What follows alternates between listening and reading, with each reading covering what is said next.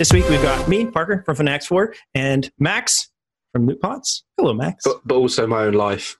You're so true. You are from your own life. Maybe not from Loot Pots for a hot minute now. But, no, I'm still apart. I'm just busy. I'm a busy boy. Yeah, it's true. So, but in any case, we got to keep the lights on here. And so usually AJ does this whole spiel. He's not here this week because I was gone last week. So it was like, you can take this week off. Yeah, and he was like, yeah, I'm going to do that.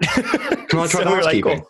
Yeah, sure, go for it. Okay, off the top of my head. You can support this channel by going to youtube.com/Fanatics4 and hitting that join button and join for $4.99 a month. You get exclusive emotes, you get gaming time with Parker and AJ, you get exclusive badges, you get Switch keys from time to time, and you get access to the supporters only Discord, where Duncan says yo, yo, yo, and a bunch of other fun stuff like that. You can also join the Discord just by clicking the link in the description and joining for free and just having a chat with people. It's really nice. You can also go to twitch.com/Fanatics4, give Jeff Bezos his money to the boys when they go on Twitch. It costs nothing for you, but you also get all the same stuff as when you subscribe with YouTube. It's true. I just did that I remembered. I was like, I haven't used my Twitch Prime subscription in so long. So I just went over I forget because it doesn't lapse. You have to remember to do it. I gave it to Chloe from the Loot Pots, who streams a lot, and then she muted me in her stream, and I got kicked out. For no reason at all, actually. So I'm just not giving her my money anymore, and it's free money. It's just going to waste. She just can't have it. Yeah. That's really funny. You could still subscribe if you were muted. You just didn't want to. Yeah, obvious silly reasons. Yeah. Why would I want to support someone that's going to censor me? That's the literal definition of censorship, I think. I used to say. Anyway. Did I miss anything on the housekeeping, or was that okay? I don't know. You did better than I would have done, to be honest. Sick. So I would have just freeballed it and said some other things. I'm freeballing it right now, but not in a... Yeah. Work from home, you know what I'm saying? Okay, but yeah, that's it. Let's get into the stuff. We've been playing some games, probably. I've been playing some games. What about yourself? What have you been up to, Maxwell? So I guess in the time since I was last on the show, which was probably a few months ago now, I've played a lot of games. On Switch, though, not so many, actually. I think last time we spoke, we talked about Xenoblade, so it must have been May. Yep. Since then, I completed the game. You completed the game. You completely missed the Collectopedia, which annoyed me a little bit. You even made a comment about it. But recently, I did a very casual playthrough. It's because you're a casual man. It's accurate. Smart casual. As recently, I've been playing on the Switch. I played Carrion. That was good. Played that on launch. Yeah. Did you beat that or finish all of it and stuff? Yeah, so I didn't 100% it because of... so there's no map, which makes backtracking to older areas really tough because they're sort of like a hub world. But I was just going around in circles around there. Like, how do I get back to these old areas? Because there's little bits outside the areas that say, you've gone here, you've done this, you're missing this. So that's really handy because I can go okay, I can go here and do that. But finding the old areas was really tough without a map. Interesting. So I just finished it. I thought the ending was a bit anticlimactic. I won't spoil it. And I mentioned in a tweet that when you get all of the powers, so it's a Metroidvania, you're going around picking up new powers. You know, you're this big blob of flesh spaghetti and you eat people. That's a very accurate description. Yeah. You have spikes and you can rush things and you can pick people up and turn invisible, all this sort of stuff. By the time you have all of the powers and you're like, I can take on anything, the last area is kind of, there's nothing to kill. There's no big boss. There's no sort of... Yeah, I was a bit disappointed. I mean, it was a good game. I enjoyed it. I finished it. I don't know. It wasn't very long, but I did finish the whole thing. Do you feel like it hinted towards a sequel or anything like that? No, I would say definitely. Well, I mean, sometimes that can be anticlimactic. I finished an indie game, whatever, I don't know, at some point, and it definitely hinted towards and even more in the sequel. Katana but it was Zero oh man, Katana Zero? I didn't, but I've heard a lot about it. Yeah, so at the end of it, the story goes here's the story, and you go, wow, and then it goes to be continued, basically. Yeah. I know there's more coming for that. But I think Carrion, there's definitely room for a sequel. They could definitely with the way it ends, it's yeah. But now, they didn't actively say anything. I thought that I got the bad ending, because I did the ending and was like, oh. Are there multiple endings? Well, that's what I thought. I looked it up. Oh, okay, gotcha. Well, it's a new game, so there could be ones that were found after I played it. I think I've beat it in the sort of first 3 days. Yeah. But the very... Oh, it's seltzer water. Right at the very end, I restarted from the last save point I did and was like, right, I'm going to go a different route because I'm pretty sure I saw a route I couldn't go. But it turns out it's just a loop and I didn't recognise that I'd been back to the same place. So, yeah, it was good. I enjoyed it. That was last week.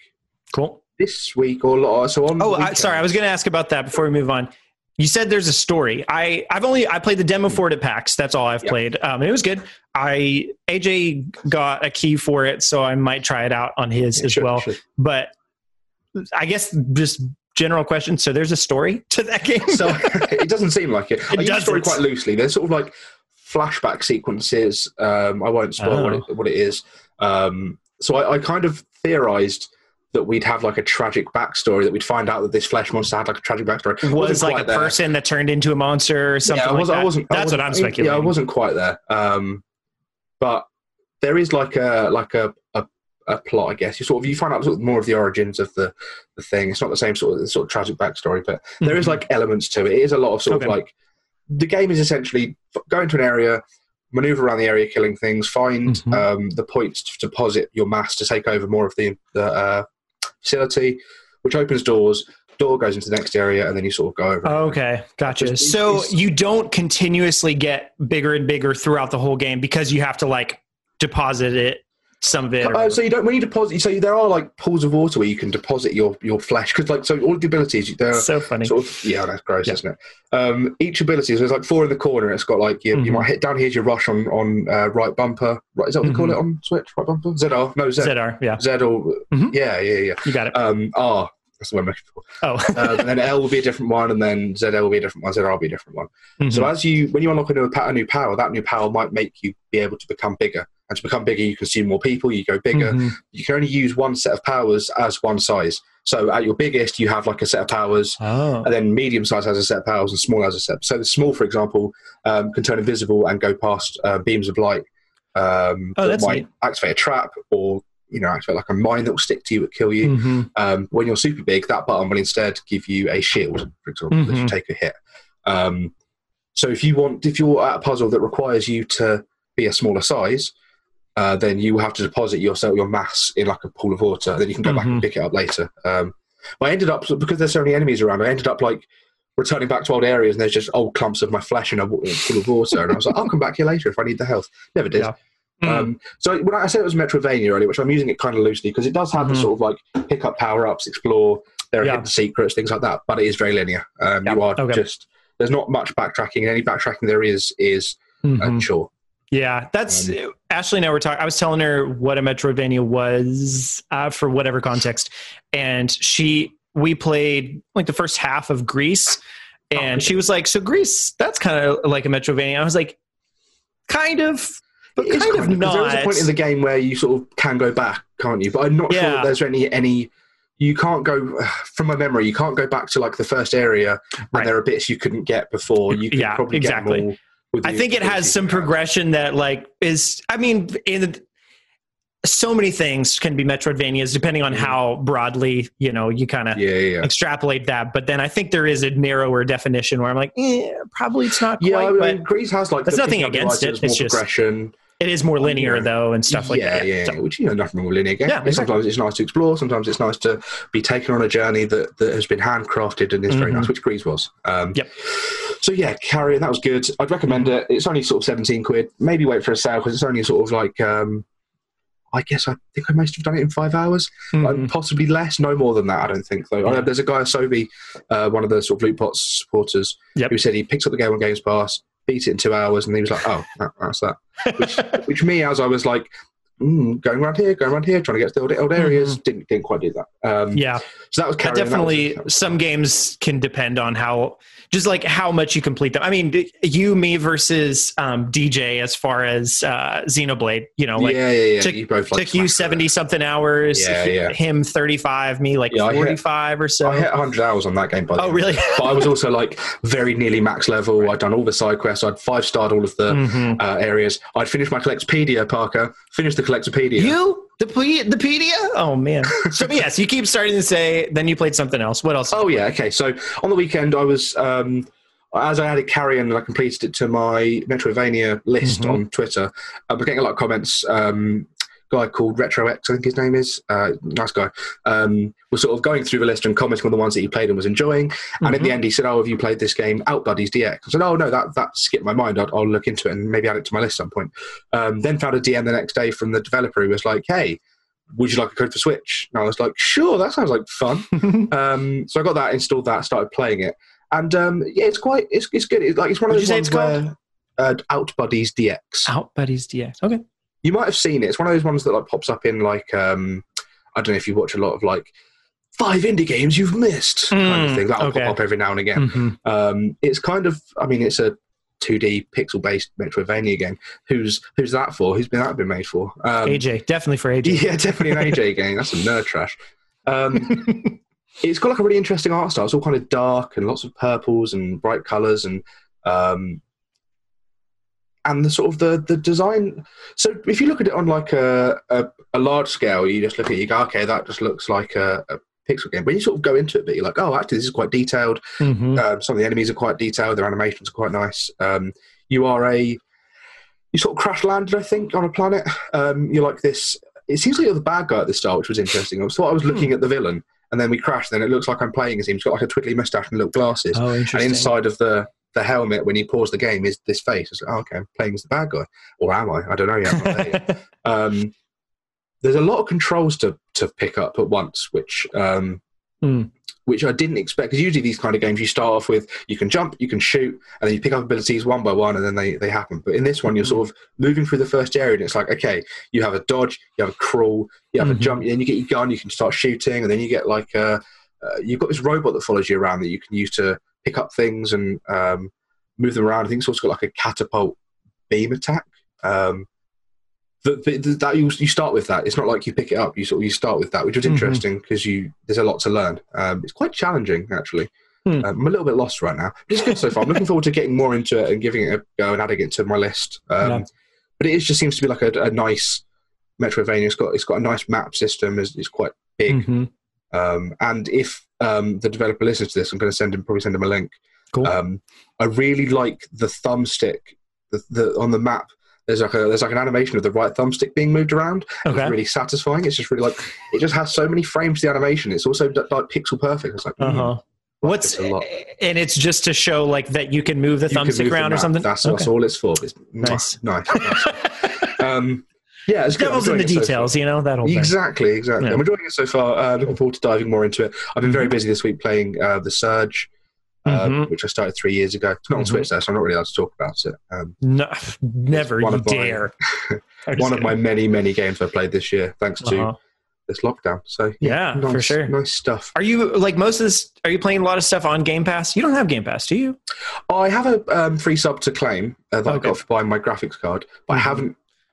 You're mostly just getting games on sale on Steam. Steam sales happening. CD Keys is a great site for picking up cheap games on Steam and stuff, which is legit, unlike G2A, which I don't like using because it's stolen keys and it's dodgy. It's just a dodgy site. Yeah, it's a bit dodgy. But CD Keys I can trust. So I've just been sort of burning through my backlog of like. So last year, the Switch was just so phenomenal at having like. I mean, once you hit June, it was just game after game after game. Everyone was really good. It was like, oh, wow, Fire Emblem, oh my God, Astral Chain, oh my God, it's Link's Awakening.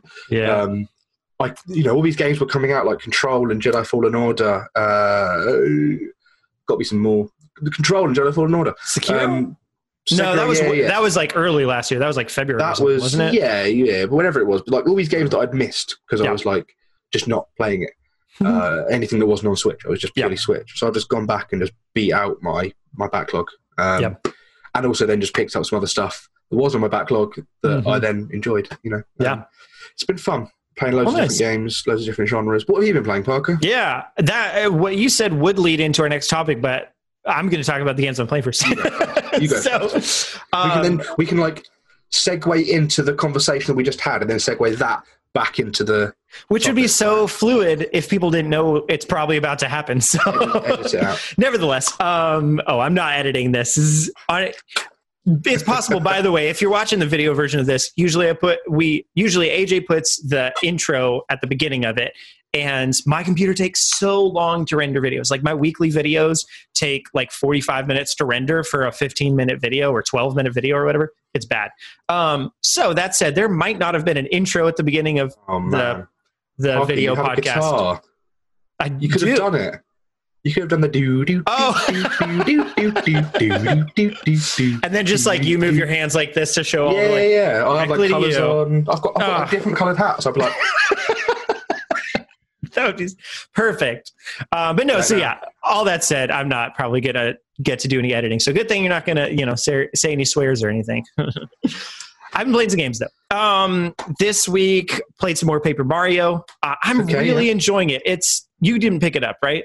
No. It just didn't appeal to me. But I know there are people that were like me and were like, no, that have picked it up and gone, oh, actually, this is pretty good. You weren't that into it, were you? I was excited about it at first, and then by the time the treehouse happened, I was like, man, I just don't know. I just want to play Bakugan now. That's what yeah, exactly. Where I really outperformed that Paper Mario with that Bakugan. But no, yeah. So I wasn't sold on it, and I was like, I'll just play it a little bit on AJ's account and see if I like it. And then made the mistake of playing too long on AJ's account. I'm like, I don't want to redo the beginning. So this is just payback for Fire Emblem. Of course. But you should save far, man, just like AJ did. Oh, yeah, 100%. But I can just, if that happens towards the end, I'll just watch the end of the game. But it's a lot more, the things that I was concerned about, because I guess I wasn't on last week because I was gone, and the week before that it had just come out, so I'd only played a little bit of it. But the battles definitely are more complicated than I thought they were. Okay. Like, at the way beginning, I was listening to NVC last week, and they were talking about it a little bit. And it's IGN, right? Yes, it is. Yeah. I know IGN gets a bad rap, but like if you listen to this and don't listen to NVC, that's fine. Do whatever you want. But also, it's great. I really like their podcast a lot. I like the guys on there. Yeah, and Casey DeFreitas does a real good job hosting it and all sorts of stuff. But Tom Marks was talking about him playing it and like how the battles at the beginning it works you into the battles pretty well. Where the puzzle part of it, the first chapter, or at least first half of the first chapter, it's not split up into actual chapters, but that kind of a thing. They will show you the solution first and then move into place. Like, this is going to be a line and a 2x2, and then they'll go whoop and jump into something else, and then you'll have to solve it. And he'd only gotten to the point where it's doing that, and so he complained about that because it's like, it's kind of easy because you just know what's going on. You just undo the thing they do. Exactly, and it stops doing that at some point, and then it's like, okay, but I can still see where this is going. And I've hit the point now where sometimes it's still really obvious, and there's some times where, like, every once in a while I'll add some extra time because like I'll have messed around with it so much that like I'll have reset it back to 0 and I'll have like 1 second left on the clock. I'm like, well, here goes nothing. So, and this is with you can use the coins to extend the time and stuff. Yes, right? Exactly. I haven't done any of the Toad stuff just because that feels like too much cheating. I don't know, but extending the timer for a puzzle bit feels like fine. But more often than not, if I have to extend it, I'm not going to solve it anyway, so I might as well just deal with the consequences. Yeah. So, at least now, because it's the same every time, right? So if you were to fail an encounter and you went to that encounter again, it'd be the same puzzle. So you could like just go, I'll just do it again and just do it for first time. Yep. And that's honestly, I like the fact, because one of the things I'd mentioned on here that I was worried about was that it was either like there would be a couple presets that everything is, or I was hoping at least maybe that it would be randomized. And I think this is actually better than it being randomized, is that every single overworld encounter is different more or less from each other, but like planned out differently. So it's, that means that it's like, I don't know, they actually work out well. Do they respawn? They do, but only after you've finished. So like once you're going through the story part of a section of, some area or whatever, they'll all disappear while you're going through it until you finish it, leave. And then if you come back, then they'll respawn. Go back and grind for those sweet coins. Yeah, exactly. So it's, which I really like. So I was just on Princess Peach's ship, the cruise ship from, it's in like Mario Kart and stuff like that you ride around on. Yeah. So that's in this. I assume it's the same ship. And I was going around there. And so they were all disappearing as I was going through. And it was a nice feeling to be like, right here was an enemy, but I beat them. So that was fun. But yeah, I don't know. I really like all the collectibles, just like finding stuff. And because the enemies disappear and don't respawn until you come back to an area, it still feels rewarding to battle them. You're ticking off a box. You don't have to because if you avoid an enemy, then you have to avoid it for the whole rest of the story, right? Yeah, exactly. So that's I'm just overall enjoying it. And I hit a spot that I think people have been kind of talking about where like there's a touching moment, So, have you watched Donkey's video on the game? I haven't. I didn't know if it was going to spoil stuff, so I was like, Yeah, I think the moment that people are talking about is spoiled by Donkey's video. I'm sure it is. Which I think is a shame, because I mean, I guess, if you're playing the game, then watch it. But exactly. Because watching Donkey's video is my biggest exposure to the game post launch. Yeah. Honestly, tweets and stuff, it looks fine. But watching that video, I got more of a sense of the world and the characters and the humor and stuff like that. And it seems like a game that I actually probably would enjoy. Ella was saying it's a game that she would like as well. Yeah. Because it seems funny, and there's like puzzles, and there's like fun characters, and there seems like a lot of variety and stuff. Like I saw I don't know if you're there, there's a cowboy bit, and like I said, there's a bit on a boat. There's all sorts of different areas. It was quite fun. I'm just not sure it's the kind of fun game that I would spend £50 to play. Yeah, right. And that's super valid. Yeah. I think, honestly, there's tons of games that I would spend the money on. Like Astral Chain is a prime example of a game that, like, if I hadn't been playing anything else at the time, I would have picked it up at the time. But now the time has passed. I'm like, the time has passed. Something about that is just like, there's some games that I'll go back for no matter what, but then some other games on a slightly lower tier where I think this were another one of those where possibly if I didn't play it at launch, well, I technically didn't pay for it yet just because I'm still playing on AJ's. I'll probably actually get a copy of my own down the road. Just you can actually play it and just go through it all over again. True. And speaking of that, so Paper Mario, but then also I feel like I've been playing just a lot of little stuff. And I don't remember what any of them are, but you've been playing a lot of lots of little stuff of the Trio Clubhouse games. Yes, accurate. If anybody watched my video, Renegade is the worst. Yeah, you said that you beat Go, but you can't beat Renegade. What's Renegade then? Explain Renegade to me. Also called Othello. It is. I was going to say. Okay, there you go. I think it's just the generic name for it. Whereas Othello is it's like the Yahtzee versus Yacht Dice or Uno versus Last Card. Yeah. That kind of thing. Or Sorry versus, what do you guys call it in the UK? Describe Sorry to me. Ludo. Oh, it's Ludo. I think you just call it Ludo. Sorry. Is it with the little round-headed triangle body pieces? Why is it called Sorry? I don't know. I think it's because you land on someone and you're like, sorry. That's all I can guess. That is what I mean. See, we don't do that. We go Ludo and they go, oh, yeah. Do you really say Ludo? No, we never. Oh, okay. Good. You guys have Clue and we have Cluedo. That's true. I don't know why that's different. I don't know why that is. Also, Cluedo, whatever. It's a thing. But yeah, Renegade is just hard. I remember really liking playing it as a kid. I'd play with my mom. We'd play chess and stuff growing up. And, but yeah, it's funny seeing which of these games are surprisingly hard versus not being that hard. Mm-hmm. I was pretty good right off the bat at backgammon, which I didn't necessarily expect. I don't know. It's just a game. But then you're an old soul at heart. Aren't you? Yeah. But then checkers was surprisingly difficult. Okay. To actually win and to get strategy and stuff going. Because I think difficulty levels there are. Yeah. So a lot of the games, not all of them, but a lot of the games have normal, hard, advanced, or amazing, and impossible, which obviously are exaggerated difficulty levels. But some of them, Renegade, for some reason, again, Othello is, I think my brain's just right now, it's wired opposite from it or something, because I keep being like, I'm making such good moves, and then realize that they've got me set up in something that I can't get out of, and it's bad. Sorry. I've got a Parker tangent about Go for it. A friend of mine was playing a game called Night Squad on Xbox One. Mm-hmm. Night Squad is now on Switch, actually, by the way, which I was okay. It's what just so it's like a sort of party, almost top-down 2 to 4 player multiplayer game. You're a bunch of knights. You've got swords. You're on a ride. You press a button to swing a sword. There's different modes. So you have a capture the flag mode kind of thing. You have a mode where you have to kill everyone, a mode where you have to claim all the points and stuff like that. But when we were playing, so there were 3 of us who were like, we need another team of 3, and we'll just compete against the computer. So going through the difficulty levels, and we're like, easy, no.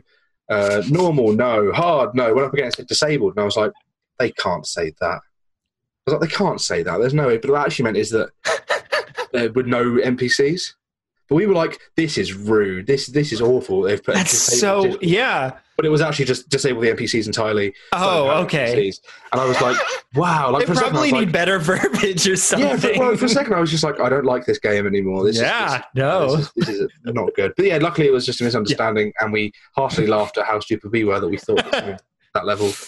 Yeah, that's true. So you said there's like difficulty levels in Clubhouse games. Is there like a story difficulty level for those that just want to enjoy the story? Yeah, it's called Xenoblade Chronicles. I'm just kidding. No, yeah, I'm sure you're joking, but there's no story at all. It's just a bunch of, I am joking. Okay. I figured you were, but for anybody else out there that didn't know, they kind of try. The story is playing the game, and the story is you and your friends having a good old time. That said, I've played with no other real human people, very few other human people. Well, you played with Ashley, right?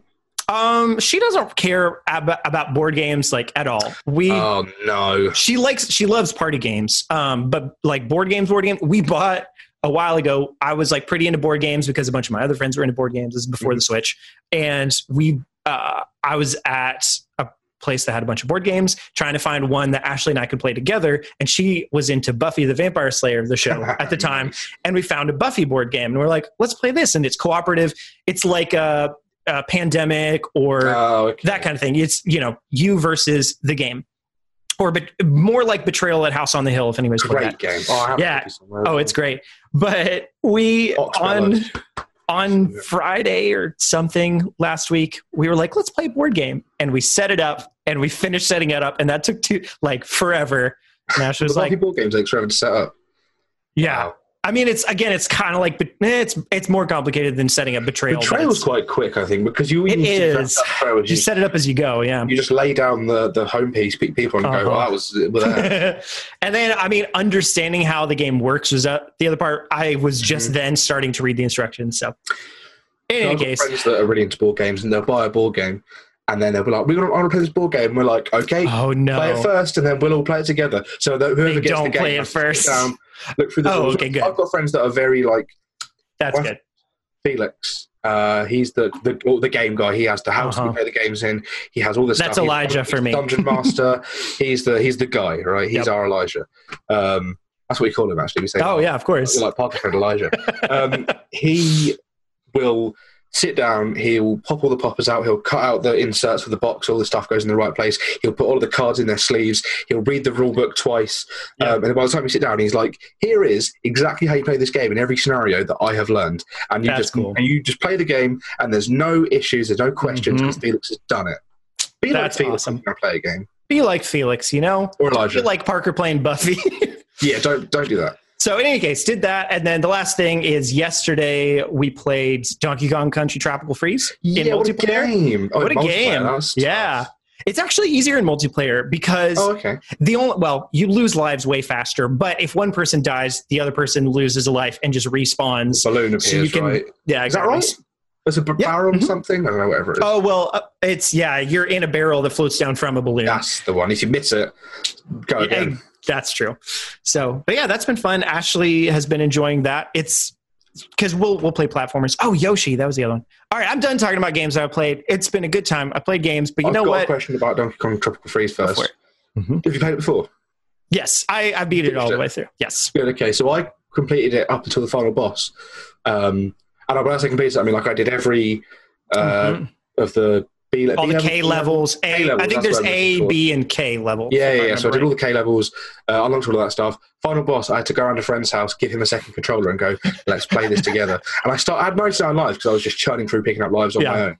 And then by the end of it, we were down to like 30 lives because we just kept dying and dying. Wow. Final boss was hard, man. Yeah. Anyway, interesting. I didn't remember the final boss being that hard, but I definitely remembered some of the K levels being that hard. Like, I had 99 lives, and I'd go down to like 60 on one level, then pop back up, and then, float around. The K levels is they're quite rhythmic, weren't they? It reminded me a lot of the Rayman Legends music levels. But instead of being like an actual rhythm game, where it's like, it was like, it's like you just learn like jump, duck, roll, jump, roll, jump, hold A to do this, swing, let go, dodge that, cool. And then by the time you've sort of done it a bunch of times, you just do it. Yeah.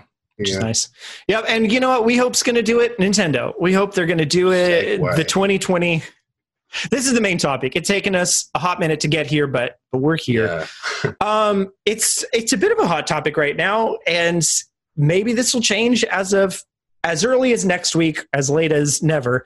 Yeah. But Nintendo just kind of has been really silent for a lot of 2020, and most of which has made sense because obviously COVID and all that stuff. But it's starting to get to a point where, at what point does their silence start to like actually damage them, or rather is it just like too late, you know? Yeah. Like if they're like, all right, hey, guns blazing, it's October 15th, you know, like at that point that's kind of, it's a little bit too late. So so let's talk about it. So this has sort of been it wasn't an issue for me as much because of things like COVID and stuff like that, and I had other things to play. Totally. The only time it started to become like this is annoying now is when Sony came out with their PS5 event, and it had all this stuff due for the end of the year, all these game announcements, and I was like, I mean, if Sony can do it, and I know that Sony, a lot of that stuff is Western. I know that Japan has actually struggled quite a lot with working from home because they just don't have the infrastructure for that to work from home like we do in the UK or people in America do. They don't have sort of the quick Wi-Fi and all of the stuff that you need at home to be able to work from home. So they've probably struggled with that. But at the same time, you know, they've probably had stuff in the pipeline for a while. It's not like it's not like we're waiting on games that are being developed or started right now. These are games that should have been, sort of, you know, in theory would have been finished or close to finished last year. So now we're at the point where, you know, Animal Crossing came and went, had a great time with that, and I was like, what's next? Which I guess, you know, constantly being what next is an issue that I have with certain things where, like, when they first announced Donkey Kong Tropical Freeze for Switch, people were like, great, that means they're going to release a new Donkey Kong game. And then it's like that announcement and all that came with that was suddenly meaningless because all that did was then point to the next thing. Right. And there's a lot of that in directs of like, oh, it's cool that they've announced this thing. That must mean the next thing. Right. So when the game is announced, it then becomes, it's not like when's the game coming out because of the hype cycle that's been generated by directs and things like that. It's what's the next thing to be announced. Yeah. I feel like Bayonetta was kind of a victim of that as well. When Bayonetta 1 and 2 came, it was alongside the announcement of Bayonetta 3, at which point then it was like, cool. Bayonetta 1 and 2, got it. When's Bayonetta 3? And then now here we are, you know. I think when you compare like the first year of the Switch, when it was like January, they were like, okay, we have Mario Kart, we have Splatoon 2, we have Xenoblade, we have Mario Odyssey, we have Breath of the Wild, we have all these games, and they're coming this year and they're happening. And they did. Every game happened, every game hit its window, and it happened, and then that was that, right? Yeah.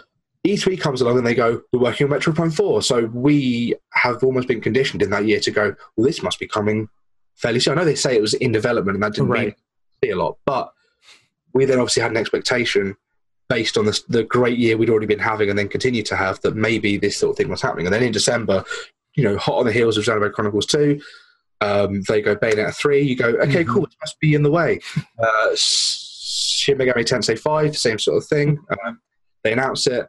We go, cool, this must be a thing that's happening then, because Nintendo hasn't been doing, here's a game, and then we're not going to talk about it forever. And then, as we've now found out, that all of the Nintendo games that are currently planned are logos. We have 4 logos and half a trailer for Breath of the Wild 2. I think now we have more information on SMT 5, which is next year now. Yeah. So that's fine. But yeah, like, what's the plan? Yeah. What's going on? It's, you know, they announced. I feel like I've been talking a lot, but stop me if you have anything to say. They announced Origami King. Yeah, when was that? May. Yeah, they announced it was like a week or two before Xenoblade. I'm pretty sure. Yeah. Okay. So they announced that, and they're like, "This is next," and we then thought, "Cool, they're obviously going to now, instead of a direct, just announce things through tweets. Whatever they had planned for E3, they're going to announce for a tweet. That's fine. That's great. It has the same impact as a direct, possibly also without all of the speculation and the disappointment of, oh, we should have seen this. We were told by some leaker that this was going to be there. All you get is, this is the game that's coming out, and you go, cool, this is happening. And then Paper Mario's now come and gone, and we don't have another this thing's next, this thing's next, this thing's next. I think what's interesting about all this to me is that if I step back and think about, like, why does it matter? You know, like, that, I think that's an important thing to think, is either you could think on Nintendo's side or on, like, from a business perspective on their side, or for us as fans or for people as fans in general. On their ends, I would think that it matters because, you know, if they're not talking about things, then nobody's knowing about things, and then nobody's going to buy Switches and games and stuff like that. But that's definitely not the case in terms of like actual sales. Like Switches are still selling out. People are still buying, like Animal Crossing. There's a whole ton of backlog stuff. So like really then Nintendo's side, more or less fine. And then on our end, obviously as Switch fans, like for me personally, I care only because it's fun, not because I don't have games to play, So like that's the tricky thing too, is like I don't want to be too demanding or something like that. But it's just a weird situation because it still feels like there's obviously a whole bunch of people that don't have stuff to play, or I'm sure have stuff to play but don't want to play a backlog or any of that kind of thing, and just aren't excited about the future of the Switch. And I think being excited about the future of something that you care about is important to keep people engaged. If we were like, we're not going to do any more Fanatics 4 videos, a number of people would just unsubscribe and then not pay attention anymore, even if we kept doing Fanatics 4 videos. So like a certain messaging of here's the standard that we're going to uphold will keep the people that are already in staying in, because they're still winning people. But I don't know. So that's the thinking about like, why does it matter? That those are some of my thoughts, but yeah, I don't know. I've got more thoughts. It doesn't help, I guess, that this has been a very leak-heavy year. Right. That we've had a lot of, not in terms of a leak that we're going to talk about later, but in terms of, the year started with, there's going to be a Paper Mario game, a Metroid game, a Pikmin game all this year, and then when that Paper Mario thing happened, and it sort of brought things back, but also that then corroborated the rumours from before about these Mario remasters or re-releases that were happening.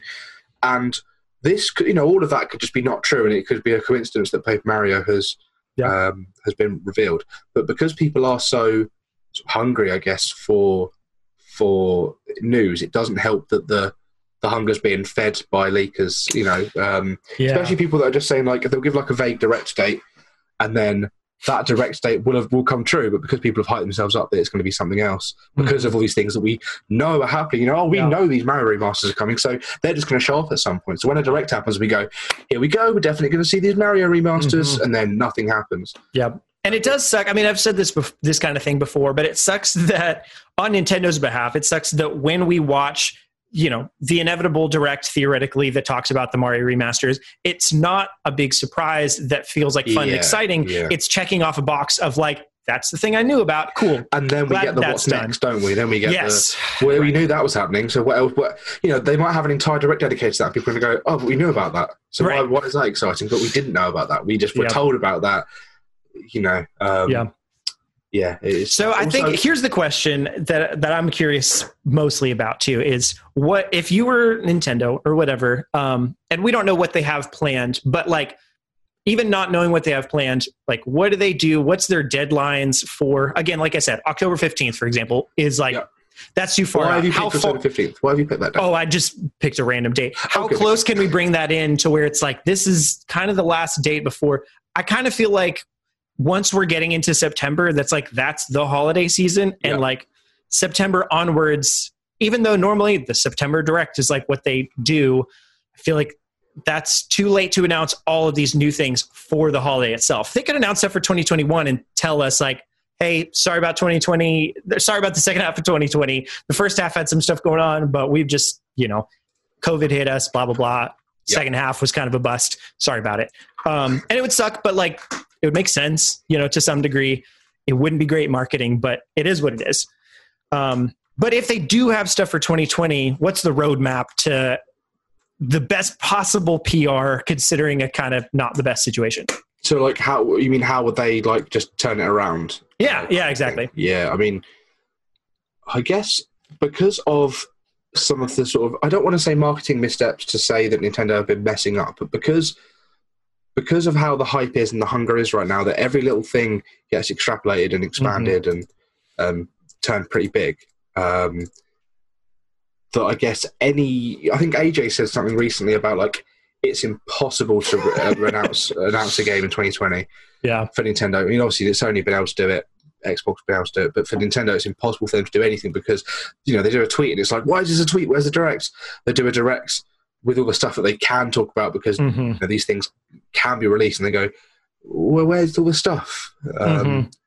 So I think you'd have to, you know, if we're talking about turning it around, it would have to be okay, here's updates on all of these games that we have mentioned before, and also some new stuff. But like you say, with COVID going on right now, you don't want to then have a direct full of promises, right? Yeah. You don't want to have a direct that's like, yeah, okay, so here's Breath of the Wild 2, here's Metroid Prime 4, here's, give me another one. Bayonetta 3, don't worry. Bayonetta 3. Bayonetta 3, and they go, there's not much to talk about right now, but we've talked about it. People are just going to be like, well, hang on a minute. Why talk about it at all? Why even have the direct? Right. Yeah. And it's like people have been asking for the direct. I honestly, what do you think? Yeah, I mean, I think like what you said. And also, I remember back to when Metroid Prime 4 was delayed. And I often think back to that day in my nightmares.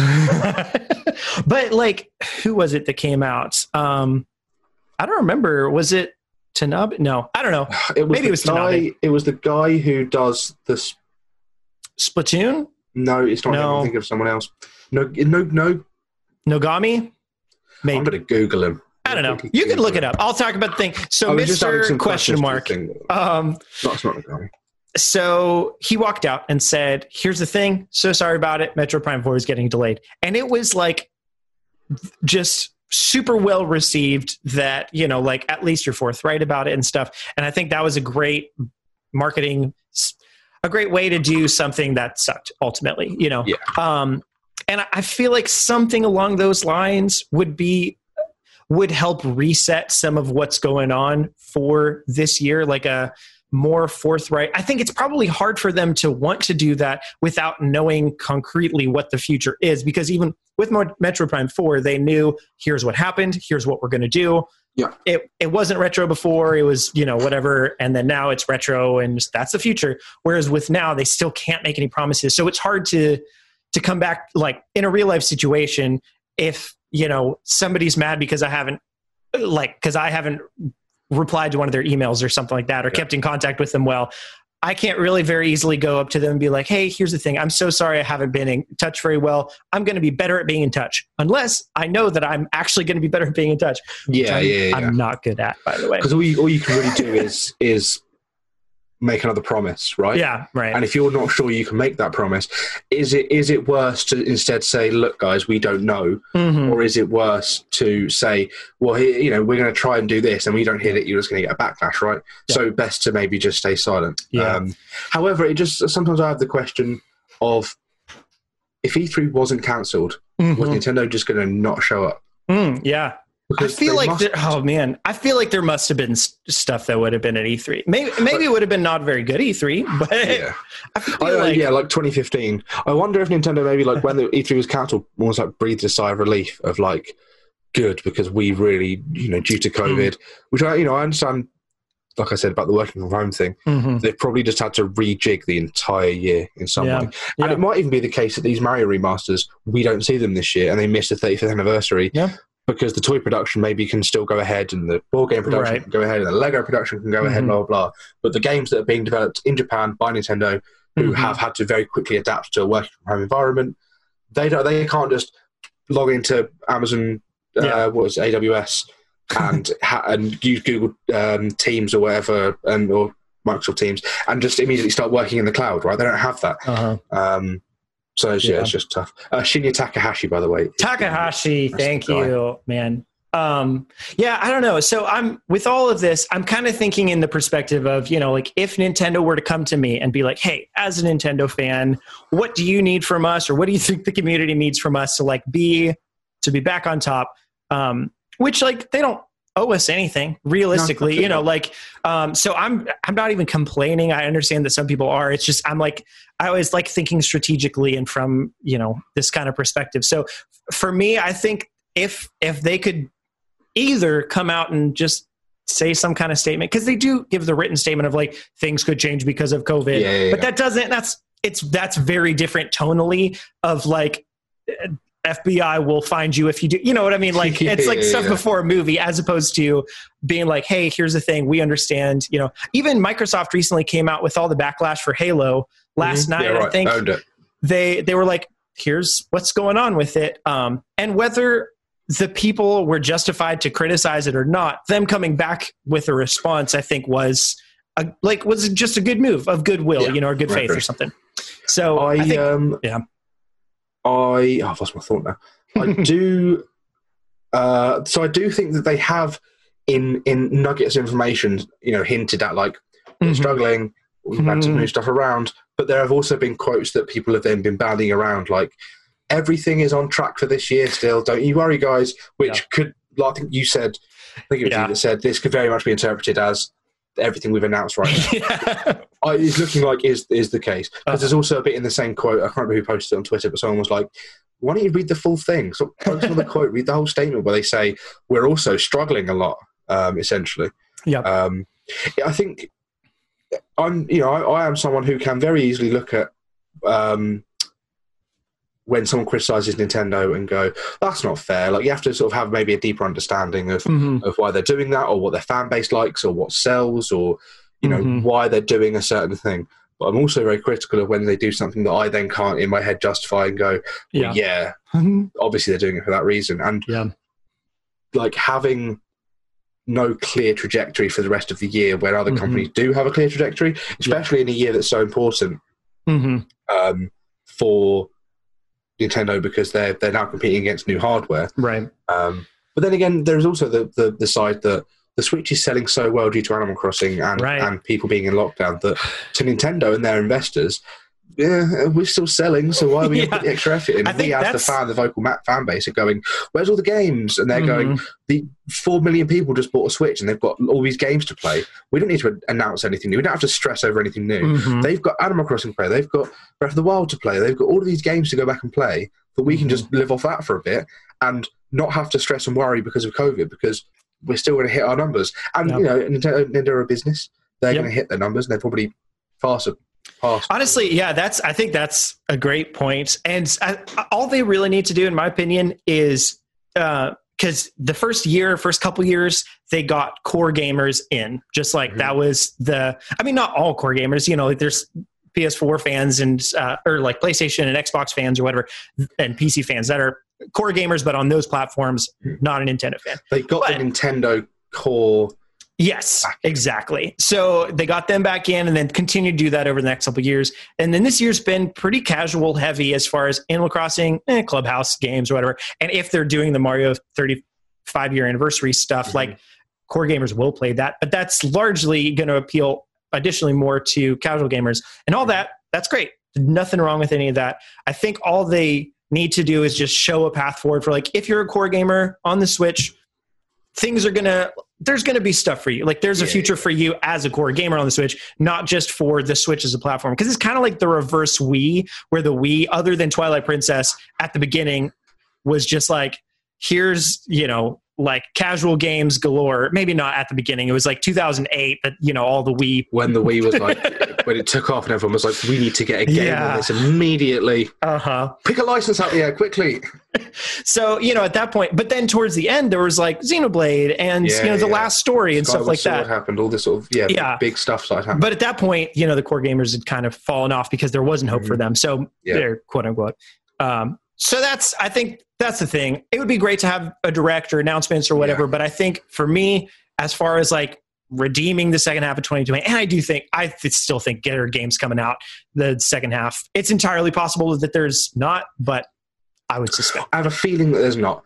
I have a feeling that, only based on what we have, because we can speculate what we want and we can say we've heard this, we've heard that, but all we can really say is what we know. And right now we know that we have nothing announced. Nintendo is struggling clearly. Maybe we just don't get anything because their numbers, and we're going to find out the numbers this week or next week. The investors, if they were worried about investors dropping off or money being an issue, they would have come out and said, look, guys, just so you know, this is all happening. So the investors then go, cool. But if their figures are still fine and the investors are going to stick by them, that's fine. I'm going to jump back to what you said about core gamers, because AJ would hate if I said this. So, and he's not here, so I can say what I want. AJ. Nintendo, there's a lot of Nintendo games. They don't have to. appeal to me specifically. Mm-hmm. Animal Crossing didn't appeal to me when it first came out, or before it announced even, or first came out. I then went on to enjoy it because I tried it. There are a lot of Nintendo games that don't appeal to me. Mario Maker didn't appeal to me. The 2D Marios don't appeal to me. Yoshi's Crafted World didn't appeal to me. There are probably more I can name. There are a bunch of Nintendo games that don't appeal to me personally, and that's fine. I'm one of a spectrum of people that like Nintendo. Mm-hmm. So there are people that go, oh, Nintendo has nothing for this year because it means that they don't have anything for them, right? If you're a Zelda fan, for example, you're going to look at this year of the Switch and go, there's nothing for me here because there's no, annual Zelda release or a remaster or something like that. But there has been Animal Crossing, which was huge, and there's been Xenoblade, which was going to appeal to those fans, and there was what's the Shin Megami Tensei Fire Emblem game? Something FE Sharp. Yeah, Tokyo Mirage Sessions. Tokyo Mirage Sessions. That's going to appeal to someone, right? Yep. Clubhouse Games is going to appeal to someone, just not me specifically. However, there's the target audience right there. Yeah. However, the difference with the conversation that's happening now is that the rest of the year for the Switch doesn't just not appeal to me, doesn't just not appeal to you, doesn't just not appeal to the Zelda fan. It appeals to nobody because there's nothing. Right? So it's not like I can go, there'll be other things happening because they're just releasing stuff that's not for me right now. The question is, they're not releasing anything. Right. I think that's, I can't imagine that they'd go through this holiday season without a single release. It's possible, but I doubt it. But I think that's right now the target audience for the holiday season is just people who haven't bought a Switch yet, and that's it. Or want a second Switch or something, which is fine, but that's not any of us, obviously, that are already talking about this. So I think that's valid, I think every year the thing has been for holiday season, this is, or Christmas season, wherever as we call it. We don't have two holidays at the same time. We need to blanket it with one holiday season. It's Christmas for us. Every year that has been a case of people that haven't bought a Switch should buy a Switch, right? Smash Brothers appeals to people. People will buy a Switch, just play Smash Brothers, only ever want Smash Brothers news, only ever want to play and talk about Smash Brothers, right? Mario Odyssey the year before that. Odyssey the year before that. Pokemon last year, because there are people that just want to play Pokemon. Whereas this year, if the case is still going to be this holiday, we want to sell to people that don't have a Switch, they might only need to think, okay, they're no longer releasing Xbox One games, no longer releasing PS4 games. Everything's going to be PS5, Xbox Series X. People aren't going to jump on that straight away because early adopters are in the minority. People probably want to buy something. They haven't bought a Switch yet. We have this huge backlog to go through. Like I said before, how they're careering through this year based on that. They might not. We as gamers go, we need to have a holiday game. They need to have a holiday game. What are we going to play? What am I going to ask for Christmas? My Christmas list is empty. But there are going to be people whose Christmas list is going to be a Switch. Yeah. A list of games they haven't played yet. And Nintendo's fine with that because at the end of the day, it's their This is a super easy year too to make Switch bundles or to lessen the price or whatever because they're not going to do that. It sounds so but they might do, like a buy a Switch, get one full price game free or something, which would be the first time that they did that outside of, just getting Mario Kart free or just getting this other game or something like that. So we do have a Q&A that I went ahead and pulled up for this because it's related. So it's Falcon asks, it's a couple different parts. So here we go. How do you feel about the way Nintendo has been keeping their customers informed? Do you think we could have another 2015 games drought? And then goes on to say, if I can make a prediction, we'll get some sort of announcement / showcase for games that are coming out, quote unquote, this year. And by that, I mean March 31st, because Nintendo got a Nintendo. I don't know what we'll see, but we won't see a new F-Zero game. Falcon loves F-Zero. Also, I feel like there's another Switch revision in the works for next summer, but they won't talk about that here. They may have a new bundle for this holiday, though. Also, we're going to get a port of something soon. Just don't know what. # Falcons Fanatic Speculation Corner. Good stuff. There's also a second section of the document just called F-Zero Kid. Yeah, because it is. There's a lot of questions happening. We've got so many questions, y'all. It'll be good. I mean, we literally only have 2 news-ish topics, so. Okay. Oh, I think the F-Zero Kid thing is just because it's capitalized. It's not just a whole section of questions from Falcon. Oh, yeah. Okay, so let's break this down. How do you feel about Nintendo keep the customers informed? I think that there's been some missteps. Like I said, not major mistakes. A lot of it has been overhype, but I think that I said this last time I was on. There's so much power behind the phrase Nintendo Direct. People expect so much because Nintendo has given us so much in a Direct that people see the word Direct and they think, here we go, boys. They're going to release some big stuff. And even when they put the word Mini in front of it or Partner Showcase after it, we still have that. It's a Direct. There's got to be one big thing. There's always one big thing. So when there's not one big thing, it can be disappointing. But or when the one big thing is big for a kind of small segment of the overall Switch fan base. And it's like, I mean, because I'm sure they've seen people asking for Shin Megami Tensei 5 news for forever, but 1,000 days. It was 1,000 days between the last trailer and the new trailer. Ridiculous. It's crazy. Yeah, I think that's what was I going to say? I don't know. Some that kind of stuff where Sorry to interrupt. No, I mean, I was just going to piggyback off what you said as far as keeping customers informed and stuff. It's there's definitely been. I feel like like you said, that what AJ said about you can't reveal a game in 2020, and I feel like the whole Bakugan thing, they knew that by having the first event since the first E3 style event, having Mario as like and then having a special announcement from a developer that you all like. I know that people jumped out of were like me, like, oh, it could be Metroid, could be Castlevania, could be this, that, and the other. But setting an expectation, even leveling out the expectation, didn't quite level out the expectation because it was it wasn't like a, hey guys, hold on. It was like this is going to be a third party thing, by the way, so stop talking about first party, which still left like a wide variety of things. It was funny watching Game Explains. I was hopped into their stream for a little bit before it got announced, and I was watching their speculations on what could they be working with, and there it was all the way up here, and it was Bakugan. I remember this thing I was going to say before too. Definitely one of the things that Nintendo seemed to be doing this summer that maybe they would have been doing anyway, thinking back to other years, but I don't think so, is a lot of demos and tournaments for their online games. Yeah, which I think is, I'm only speculating, but it would be better if I weren't speculating, and they said so, is kind of replacement of we don't have a lot going on, so here's these demos and these tournaments and stuff for Pokken and ARMS and Splatoon and all that kind of stuff. The old thing. Yeah. The old thing. Which is fine, but I think it reminds me of the Simpsons episode where Marge that's just the game that every boy wants or whatever, and it's what's his face is golf. Instead of whatever the game is called, the brawl, the fighting game. Bone Smasher or Bone Smasher, something like that. Yeah. So, but it reminds me of that. But even imagining myself in Bart's shoes there, if Marge had been I couldn't find Bone ?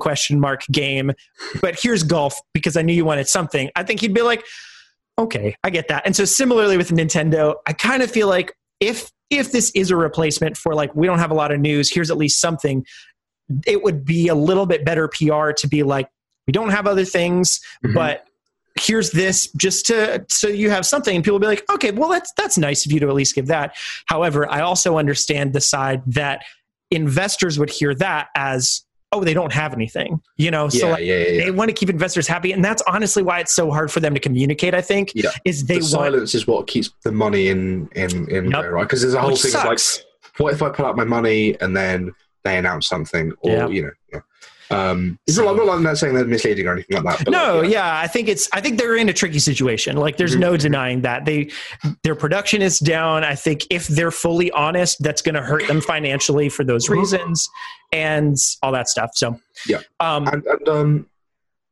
and like you said about all these old demos and stuff, it is. Like I said before, there are thousands or millions and millions of new Switch owners that Animal Crossing and Lockdown brought in that maybe might want to pick up ARMS or might want to pick up Mario Tennis or Pokken, and might be actually well, I don't know if there's an online community. I don't know if the game's very good. So by saying, play this game for free for a bit or try out this demo or things like that, they can see, okay, there is a community. There are people playing it. If I buy this game, there's value in it, which I know that a lot of Nintendo games, sometimes you can get the online game. And because how Nintendo fans are and how Nintendo releases new versions of new games, ARMS might be dead, for example. And it's why would I buy ARMS if it's dead? Because if they can revitalise it a bit, then that's fine. Although, never with Splatoon. I remember that just before Splatoon 2 came out, I was still getting into games on Splatoon on the Wii U, that. Seconds. There were just games happening all the time. And speaking of Wii U, so the second part of Falcon's question was, do you think this would be another 2015 games draft. I don't know. Let's look at 2015. So I remember E3 2015 pretty vividly, because I remember like being. So I watched the direct at home, rang my friend and was like, "Come pick me up. Let's go to the pub," because I had seen the preamble before where they did like a tournament, and I was like, "This looks like Metroid Prime Hunters, man. But what if this is like a mode of Metroid Prime Hunters?" And I was right, and it was Metroid Prime Federation Force, and I was like, "Oh, that was it." And coming off of 2014, which had Bayonetta 2, Splatoon was announced. There was a Kirby or a Yoshi or something. I think it was a Yoshi. Yeah. Loads of good stuff was happening, and I was like, "This was a great year." And then 2015 happened, and I was like, "Oh boy, I'm a Wii U owner." Yeah, I am a Wii U. So it looks like not all of these are Splatoon 2, or sorry, Splatoon, Super Mario Maker, Yoshi's Woolly World, it was actually quite a good Mario year. Tennis Ultra Smash. Maybe not. Okay, that's it. Yeah, so that's pretty. I mean, two of those are pretty high caliber, but I think again, it's carried me through 2015. I'm pretty sure. Yeah, but if those Xenoblade Chronicles X was 2015. Oh, why is that not on this list? Oh well, whatever. List is lying to you. It is. It's not like a. Yeah. So all that to say, I don't know that it'll be specifically. Again, the fact that we already had. I think it's a question of second half versus first half. First half, I think, was better than people are giving it credit for because of just the feeling of not knowing what's coming out in the second half. And then the second half, we have yet to see. But yeah, I guess it's easy to look at what's coming and go, this year's been crap. But you can also, that's not a swear, is it? That's okay, right? No, that's fine, yeah. Okay, good. They said on The Simpsons, so it's fine. And they said on Friends as well. That's a good metric, actually. That is a good. If it's on The Simpsons or it's on Friends, fine to say, oh, yeah, Friends is fine. Yeah, Friends is fine. They used to play that in the. It's on Rick and Morty, no worries, Yeah, well, no, yeah, I can't go for Rick and Morty one. But when you look at if you condensed every release from the first half into let's say it all came out in month after month after month, like last year happened. You go Tokyo Mirage Sessions into nothing, into Animal Crossing, into Xenoblade Chronicles. And you go this was a good year because these are great games. These are high sellers, not at Xenoblade Chronicles or Tokyo. Okay, there's one high seller, but that dominated the conversation for so long and still is played by loads of people and still getting new content. And it is a successful game, but people might look at that and burn through it so quickly, I did. I know I played for 150 hours and was like, cool, I'm going to move on to something else. Never went back to it. Fine. I finished my island, did what I wanted to do. I enjoyed it. There are people that I know who play 400, 500 hours of Animal Crossing games over the course of a lifetime, or the lifetime of the console. So for those kind of people, this year's been great because they've had. I mean, if someone like me that had a week of holiday when Xenoblade Chronicles just after it came out, so I was like, I'm in lockdown. I'm not going to cancel my holiday. I will just do the whole of Xenoblade Chronicles in 100 hours in a week and a bit, maybe 2 weeks, and I smashed through it. If I was at work. Going into the office like I normally would, or if you're someone that maybe only games an hour a day, a couple of hours a week or whatever, that's a lot of game, a lot of content, a lot of game to play.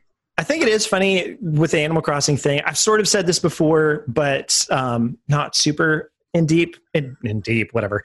I wonder if Animal Crossing was great for quarantine, but quarantine was not great for Animal Crossing for the specific reason that it just got condensed so much that you could play so much in so little time that, I think really if it weren't for all of that, there's a good chance. Also, the fact that now they're doing the slow rollout of content, which is good in some ways, but it also means that maybe if it were just all there at launch, it would have lasted us longer instead of some people are just not coming back to it, whereas some others that are still sticking around are really excited, every time. Yeah. So I had a thought. Is Ella still playing it at all? Not particularly. So Ella's thing was Ashley's the same, a little bit. Well, so Ella's thing is that all of the Animal Crossing games that came out before, it was her, maybe her sister were playing together and just playing, and that was it. And she'd go back to it all the time. But when this one came out, because I was playing it and I'm quite vocal, and I had a bunch of friends that were playing it. And we were all sort of comparing and contrasting where we were. We were like, have you done this yet? Have you been here yet? Have you done this? Oh my God, you haven't done that yet. You need to get there, blah, blah, blah. Felt like the pressure to do it. Interesting, yeah. So she just didn't want to play it because she was like, well, I'm never going to be as good as that. And I had the feeling when I visited a friend's island, he was like, come to my island. I was like, okay, then visited his island. And this is within the second week, and he'd laid out all of the flowers so that he would get all the flowers. And all of the trees were perfectly laid out. And he sort of min-maxed the game where it was all running smoothly. It was all running as well as it could do. And I was like, this is not fun anymore. Because now I know what I need to do to be successful. It's not like I can just work things out. I now have been to this island where everything works perfectly fine and I can make the most money. And I was like, now it stops being fun. And these people then dropped off after a week because they didn't have the challenge. Nothing to They finished it. Right? Or like time travel and stuff and just get everything. I want to see every single thing. Yeah. So, however, I do think this Animal Crossing, but this is only based on what I know of Animal Crossing and what people have said to me personally, said online, blah, blah, blah. This game, when it was sort of in the pre-announcement, people were like, oh my God, there's all this stuff. You can jump over gaps and they've added all this terraforming stuff and that's great. But when the game actually came out and now these updates we're getting, it seems to have been at the sacrifice of some other features that people liked. Yeah. I mean, like swimming, for example, and like those kinds of things that they're adding back. I'd guess everything will get added back. All the things that people liked will get added back, but it's just going to be over time. And that means that this will, I would say pretty easily without having played any of the other ones, that this will be the best Animal Crossing game to buy when you're not playing it at launch, and like maybe also for you, the best one at launch. I mean, again, I don't know because it's the only one that I've played, but for a lot of people, when you're not comparing to other people and you're just playing it at your own pace or whatever, it'll be great for all those reasons and all the updates will be there. But yeah, at launch is definitely a trickier thing. I wonder if it was almost to the game's detriment that they obviously had this plan for the game, like you say about how lockdown wasn't good for it, because they had all these plans, all this content, and they were like, cool, we're releasing with this, and by the time people are sort of done with this, the new content starts coming out. By the time they're done with that, we'll have something new. But because it was in lockdown, people had nothing to do. They could, me personally, just sit there 10 hours a day, which sounds. And they got to have like 3 weeks between the time that they. Like it shortened the gap to where instead of them releasing an update to where people would have like still been playing it, people had stopped, and then an update happened. It's like, I don't know. Then at that point, is it worth logging back in and having to deal with all the stuff now that your island's been left alone for ages to do it? And for me personally, I got to the point where I paid off all my loans. And the stalk market on Twitter, I think the stalk market on Twitter was also it ruined some stuff. We were able to get because like the stalk market is supposed to be, you get your stuff, you make your money. Oh, okay, I've lost some money, I've made some money, but because people were like, I know 100% that I can make this much money if I'm just patient, so I'll spend all this money and I'll pay off all my loans. I paid off all my loans in 100 hours, and I made once you get one good, I saw somebody say it on Twitter or something at one point, but like once you get one really good stock market thing, it breaks the economy, and like that kind of sucks. But you know what else breaks the economy? When you leak some games from 1996, it's just breaking it. It makes everything mess up. We're going to move along because we're going to move on.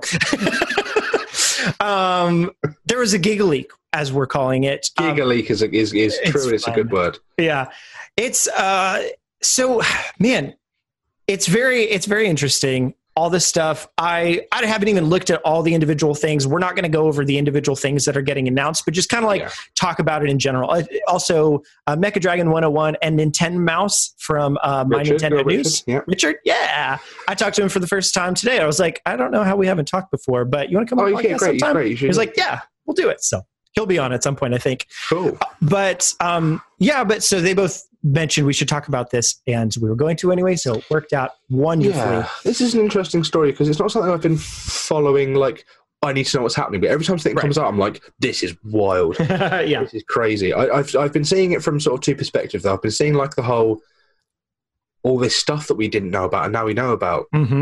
But also the side of, like, we didn't, we're now knowing about this at the detriment of someone has illegally taken this information. It's got information that should have been cut out.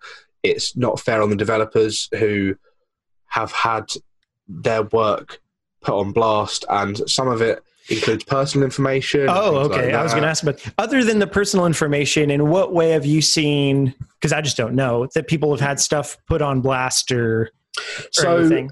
It's pretty much, the personal information. Also, the Star Fox, some of the Star Fox passwords or something, it was sort of like swear words or things like that. Oh, gotcha. It just seems a little bit like it's all private stuff that was kept by Nintendo. You know, it's not like a GDC conference where they go, here's the making of Breath of the Wild, here's the stuff from the cutting room floor. It's like, this is stuff that wasn't meant to be seen because it just got dropped. And it's not in like a, we evolved in this way. It's just like, this just got dropped. Like, it's interesting that Luigi was going to be in the game. It's interesting with all these cut characters. But this is, you know, this isn't.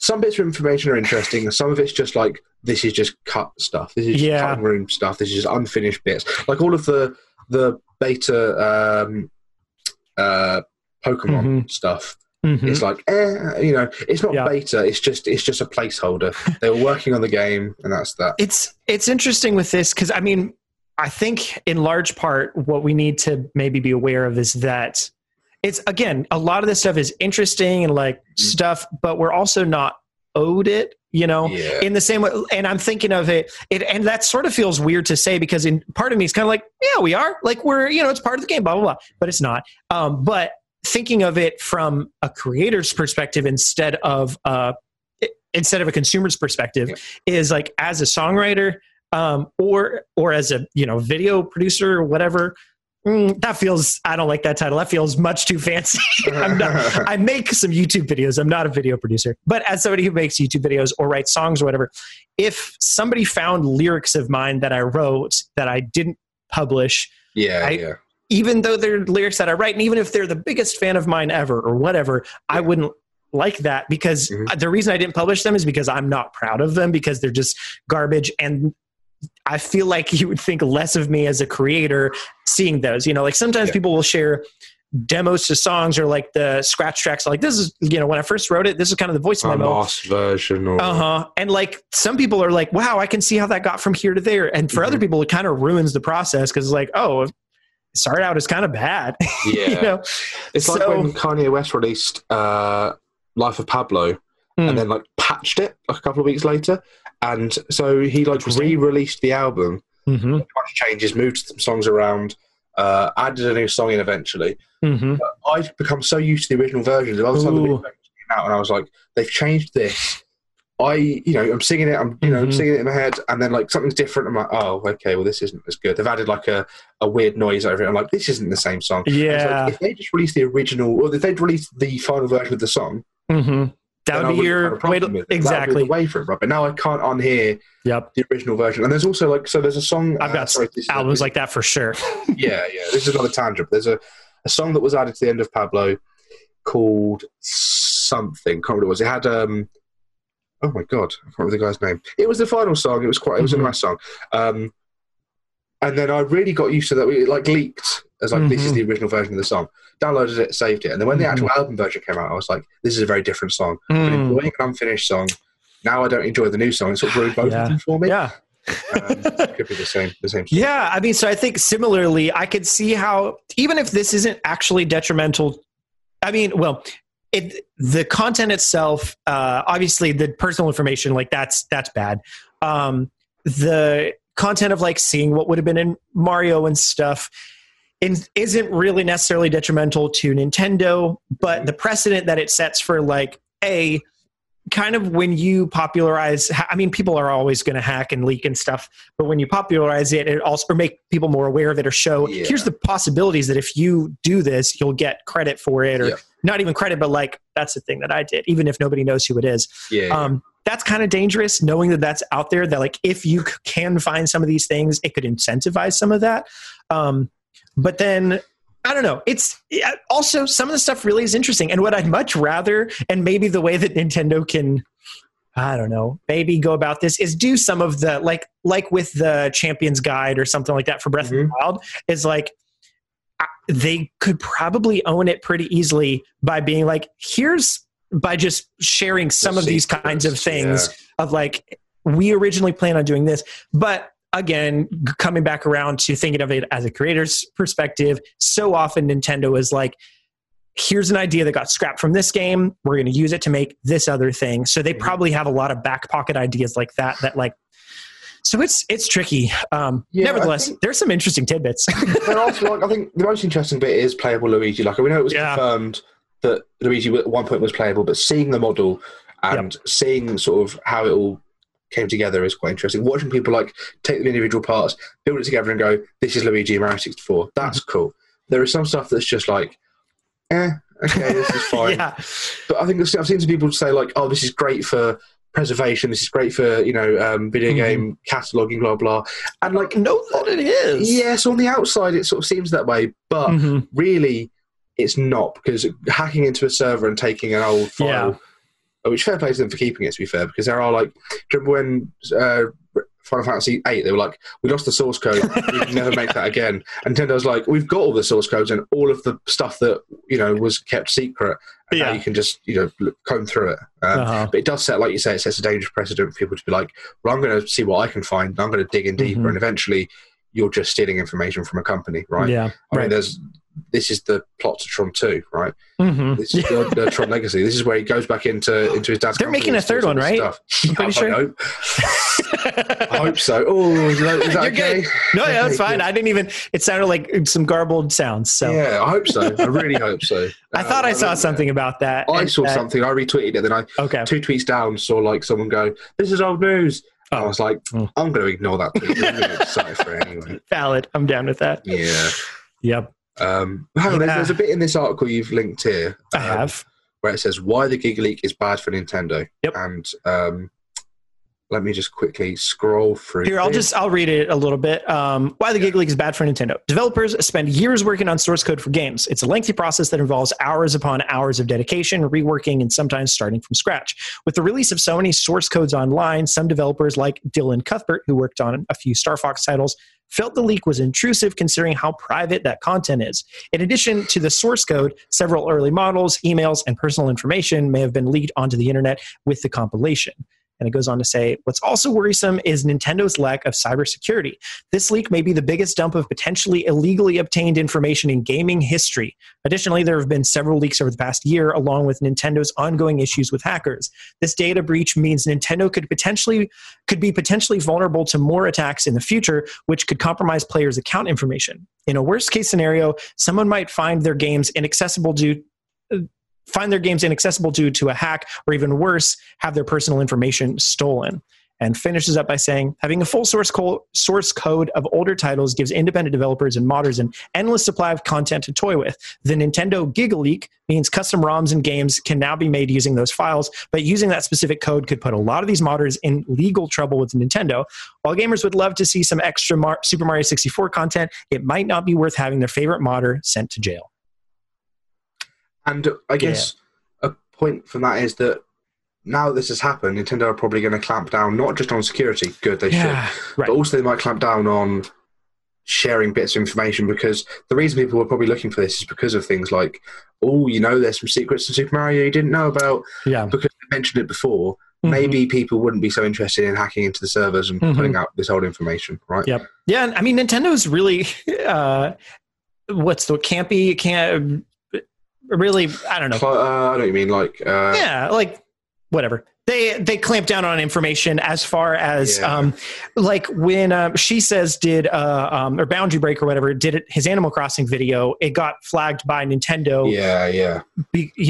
And I understand that. I don't know, it's a tricky situation because really the way those videos are made with a lot of love, where it's just here's you might have not known, but they make these trees look so full, but there's only the fronts of trees. Really, the backs are just empty, but they look great, and in Nintendo's view, that could, I don't know, I could imagine being in their shoes again as a songwriter or something like that of that makes you think poorly of what I've done, it gives the wrong view of it, which because I don't know, I'll listen to, I've been watching a bunch of videos where they'll, strip out some, or an artist will solo tracks of their songs. And I'm used to hearing these tracks and it sounds perfect and flawless all together. And then they'll solo the track and I'm there's a lot of little mistakes in that, but you just can't hear it. But they're fine sharing that. But if you're not fine sharing that, that can be really vulnerable and stuff. It's like The Wizard of Oz, right? Mm-hmm. The game that we see... No, you can just stop there. It's just like The Wizard of Oz. Moving on. The game that we play is the big, The Wizard of Oz. Yeah, right. Here. We're playing that game. We're going, wow, what a spectacle. And then some of these people might be like Toto, playing on the curtain. And actually Nintendo are like, no, this is all string. This is all cardboard back here. Stop it. No, we're being held up by twigs. And then when you pull the curtain back, there's actually, things being run by one man pulling a bunch of strings, going, this is a boss fight. Totally ruined the Wizard of Oz. Spoiled all of it. Oh my goodness! It's only 90 years old. Yeah. How old is it? It's old, isn't it? I think it's like 30s, 2030, something like that. Yeah, I think it's 30s. There is a 1939. Yeah, that's what I don't know why I thought that number already. Oh, I'm very smart. Lucky you. Oh. There's a interesting, like with Boundary Break, it's interesting to see how things are made because it's not at the detriment of anything, I guess. Like you say that it might be like, oh, this is how it's made, but it's not like they've gone, I broke into the source code and found all these things and all this stuff. It's just a case of like, I moved the camera around and look how cool this is. Look at the way Nintendo overcame this struggle. Yes, right, exactly. It's not like Nintendo actually cut this whole thing out of the game out, and now we're looking at it from an unfinished perspective and going, oh, hang on a minute, that looks a bit rubbish. Yeah. No, I think that's, the end product is the real thing. And like seeing as a developer, it's neat to see those things. And like, again, thinking in a music context, you can use like certain kinds of compression or something, or like EQ to take out this whole range of frequencies that's like useless in this one instrument so that everything else will shine better and stuff like that. And that's the same kind of thing as they did with the trees. They took out the back because it's like, that's useless garbage. Like we could make a full tree, but it's going to slow down other things. So we're going to make it as efficient as possible. So it's like that GIF of Horizon Zero Dawn where you see like the developer showed at GDC where they're like, wherever you're looking, they load in that wedge, that field of view wedge. And then as you move around, they just, what's the word? Not deload. Whatever the word deload is, they deload all the bits. I would say deload. Either side, I would say too. We both say deload. And then they just show you the more bits, right? And that's cool. That's how that game is made. That's how that game runs and looks as good as it does. And how a lot of games function in the same way. Things pop in, things pop out. And it's cool that to see the tricks of like, oh, this is how they overcame that struggle. This is how, when you see the Xenoblade one, it's like, have you seen the Xenoblade Boundary Break? I don't think so. So there's a bit where like he's in the Gower plane, for example, and he'll go, right, I'm putting the camera out. There's a fully modelled, this is actually attached to the leg of a fully modelled Bionis in low res so that you can see the Bionis at all times. And that will help with the immersion. Yeah. Okay. And if you pull away and you go over here, here's the Mechonis. It's actually there. It's not a background. That's cool. Yeah. But like, here's all the beta sprites for Pokemon. It's just like, they had to do this, obviously. Yeah. So that's the GigaLeaks stuff. We probably could say more about it, but we're going to say more about other things instead. So we're going to skip quickly on. Let's do it. We're going to talk for a little bit now about comments on my video, but then also on Twitter, we asked this question and we polled some places. And this is digital versus physical. I thought this was going to be the bit we just did was going to be the longest bit, but now I realize what this is. Oh, I'm afraid. Yeah, I'm worried. We're going to try to not. It's a very interesting topic. And we're going to, I think here's what we should do. We'll read comments, but we probably won't talk about the comments. We're going to do the whole thing, but we're just probably not going to like delve into each of the comments like we kind of normally would, because it's also just going to be a bigger thing. So in any case, here we go. I made a video. Physical versus digital Switch games. Obviously, if you watched it, we came to consensus that kind of depends. Isn't that great? There's how typical of a Parker thing. I never land on. I would Parker, have a very hard the Switzerland of Fanatics 4. He's like, here's this definitive A or B answer. And you go, yeah, but it could be like ab. Just stick them together, if you're looking for a consonant, you got a consonant. Okay. So here's some comments. I thought some of these were great. From the YouTube video, Seven said, even if I wanted to be a full digital owner, our internet infrastructure isn't quite there yet. Seven is in South Africa. Yes. If I buy a new game online, I have to wait at least a day or so for it to download. I've also mentioned this previously, but there's only one major game store in my area. So before the pandemic, I liked to make a day out of driving to the big mall, getting a nice coffee, maybe seeing a movie, and having my pre-order handed to me by someone who knows me really well, and also doesn't mind having a little chat if they're not too busy. That's really nice. I know. This is the most wholesome thing. The people who work at... And then continuing on. The people who work at the store usually tell me what they're currently playing and ask how far I am in the last game that I bought, how my mom's doing, etc. They're like my friends, so I'd feel bad not supporting them. That is an absolutely lovely comment. Yeah. I really like that. Because I remember the same thing where it'd be like, oh, today's payday. I'm going to walk into town, pick up some stuff, have lunch. It's just a really nice day. And especially when a new game comes out, it's like, it's an excuse to go and have a nice day as well as pick up the game, which for me, it's like, I get home from work and I go, oh, there's a package. And that's the entire game buying experience for me now. It's like, it's a day early. Wow. And I'll play it. Yep.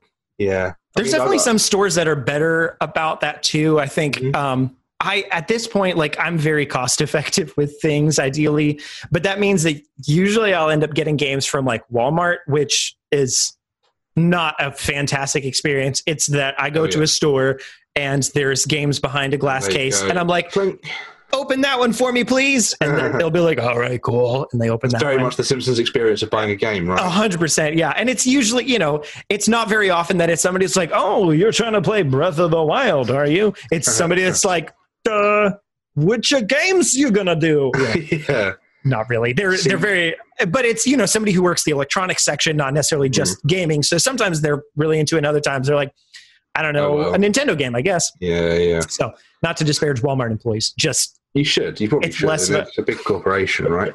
It is a big corporation. They actually pay surprisingly. One of my youth group kids from when I was youth leader was worked at Walmart, and they pay like a good bit above minimum wage, which I was very surprised about because Walmart.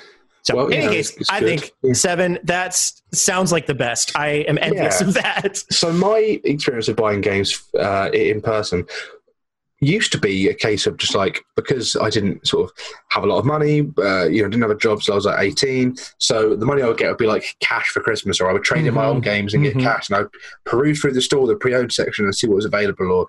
Or I remember one time I saw Metroid Prime Trilogy, didn't know the game was coming out. I wasn't, into the whole scene of like being online. And I saw this and was like, I ran home. So it was like a half an hour walk. So I ran home. One time I was like, Mum, can I have some money to go and buy this game? And she was like, you sure? I was like, please. Here's the money. I ran back into town and I picked it up. And that was an exciting time. But now, sort of, if I'm not buying it online, I will pop into my local game store.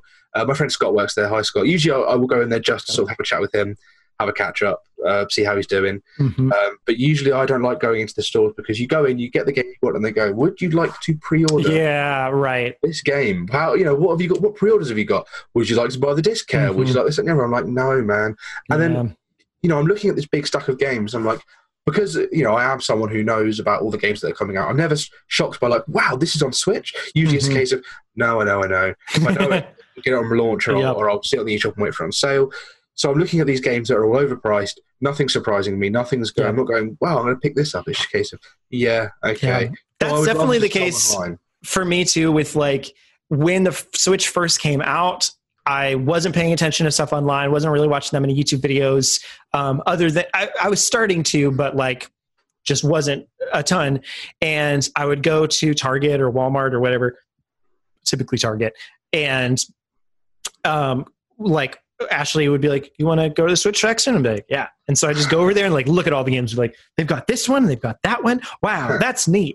But now, like, I'm fully aware of all of it. They're all full priced. So it's like, it's not much of an experience, which is, kind of lame. Well, I guess that's the point of being an adult, isn't it? If we were 10 years old now, we'd probably walk into the game section and be like, oh my god, I'm going to look at Mario Odyssey again. Yeah. I'm going to read the back of this game, which I used to do as a kid. I read the back of the game and go, totally. One day I'm going to play this game. I put it back. Whereas now I go, I'm going to play that game when it goes on sale. Or I've watched like loads of reviews, or you guys would have played it, or I'm on Twitter and everyone's talking about it. I'm like, I've had that experience. I've fawned over it before it came out. Now it's here. I'm not interested. I find the whole buying physical games in a shop is just not fun anymore. So honestly for me, I'll go ahead and say my full opinions.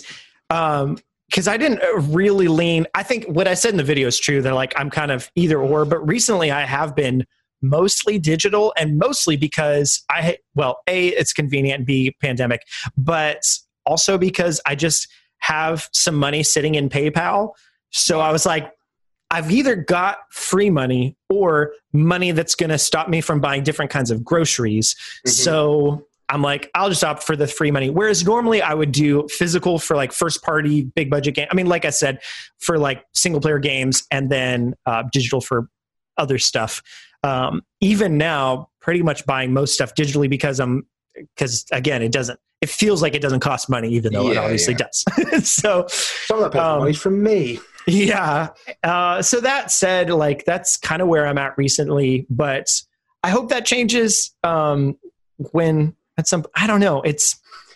Just see. I think when Nintendo releases another game that I'm interested in, I'll be like, I'm going to get this game physically. Because I don't want to jump in too far and let's keep going, because I think what I'm going to say is probably going to be a point from later on. So cool. Yeah.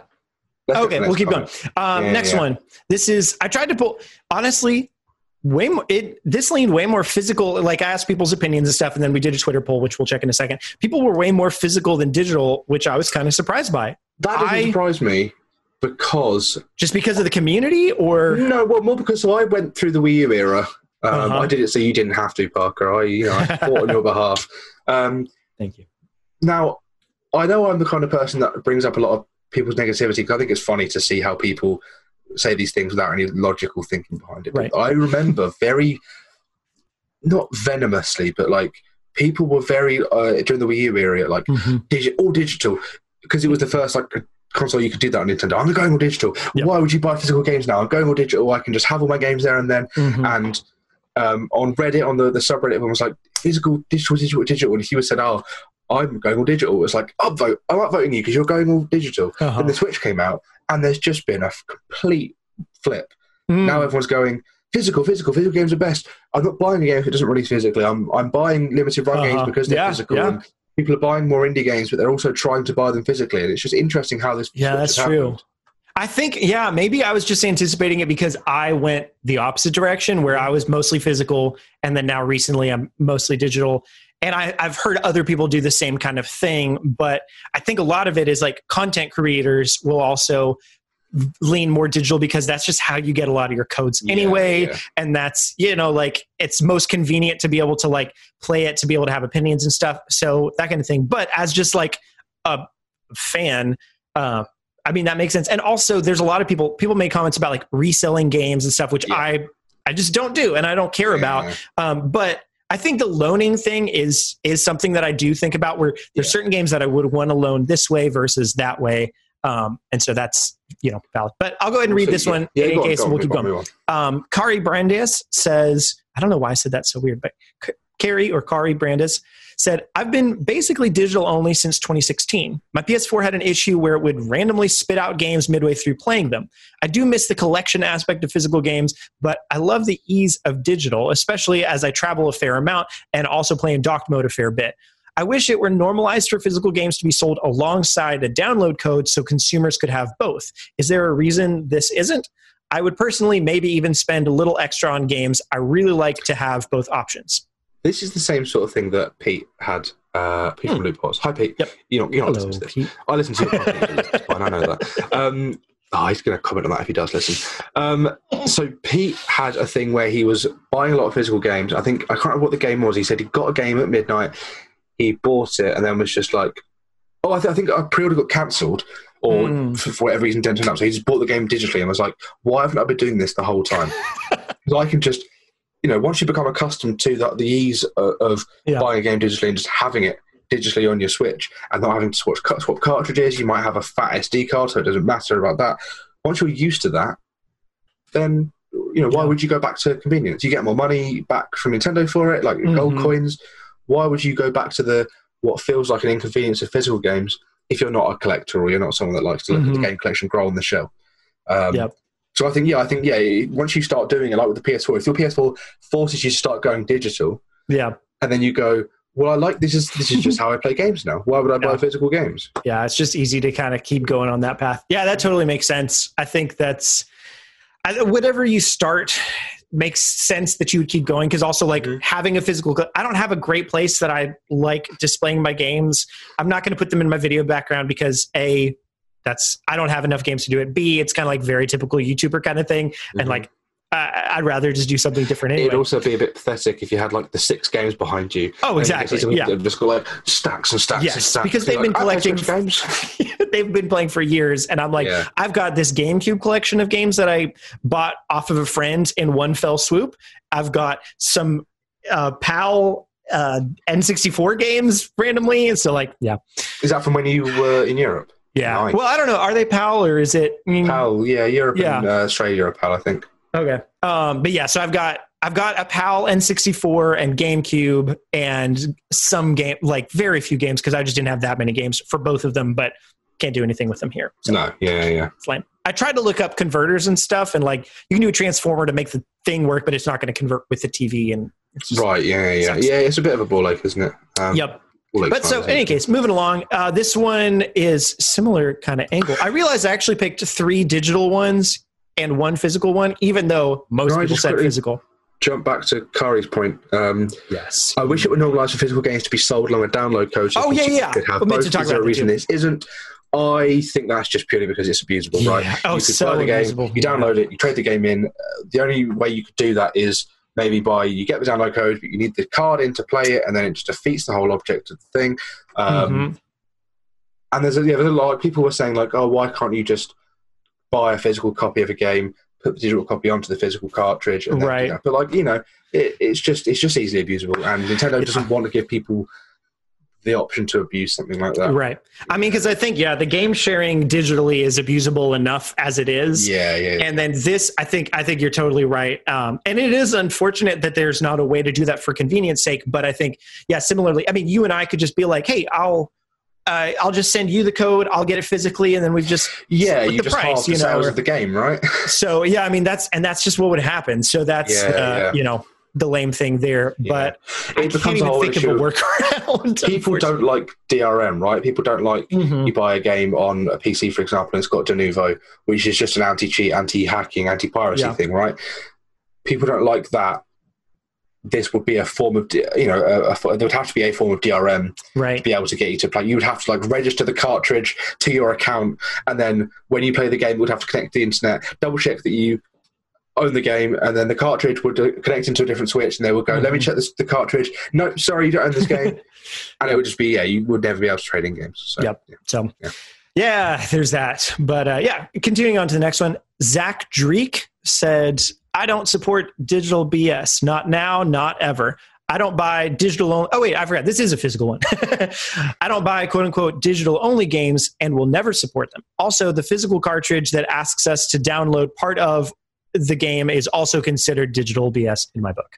I don't care what anyone says, but 95% of gaming companies are already greedy as F, and Nintendo, it says as F. So there you go. And Nintendo is included here. So simply, I don't trust them and never will. So physical games only. No matter what happens, I don't lose my games. And if the games turns out to be a dumb one, nicely done, I saw you edit, I can sell it again and get my money back. I had 2 digital games on my daughter's 3DS and it broke, and Nintendo told us it's just 2 games. You can buy them again. I had to get a friend involved. He's a lawyer and he deals with this stuff with these kinds of greedy companies all the time. Thanks to him, we got those games again on our newer 3DS without paying for the same games again. I can see why you'd be annoyed. I do think this comment lacks a lot of nuance, though. I think things like I don't buy digital only games and never support them isn't fair to indie developers who can't afford to do a full production run. It also means that these developers have to partner with things like Limited Run, only sell the game for £35, whereas you can get it for £15 and they can do it themselves, get all the money, and they can make more games, right? I understand why you might look at it as a gaming companies are greedy as F, and then Nintendo are greedy and that you can't trust them. And I think, I don't know, I think it's a bit restrictive. And to call it digital BS as something not to support, it's almost like fighting the times. You know what I mean? It's like, why would I MP3s? Why would I'm not buying MP3s. I'm just going to use a CD, and then it's like CDs. MP3. Hang on, streaming. No, I've got all my MP3s. I own my music, and then it's a case of you need to get with the times because you're looking at a digital problem. Wait, for analog eyes, right? So you're saying, these companies are gonna, take all my games. I'm not gonna have ownership of them in the future. But the infrastructure of the world we're in now is that servers are being kept on longer. The Wii that was in a sort of more of an analog age, well, you could buy games up to last year, the year before, or whatever. That's a 10-year support for a system that wasn't around when Nintendo had much of an infrastructure. Now they have an infrastructure. You can only imagine that the Switch is going to last 20 years, now that you can buy full games that way, and they have more of an obligation to support it. Because I think that's definitely, that's definitely a point, is that we don't know the future. And that's often an argument against it, is like, well, what are they going to do when such and such happens? I mean, that's a big point against Stadia, is like, they haven't said what they're going to do when inevitably Stadia closes or something like that. But at the same time, there is an expectation, like you said now, that these services are services that exist, and like, we haven't seen any of the like very modern era services close down in the same way. But that's not to say that they couldn't. And I think Google.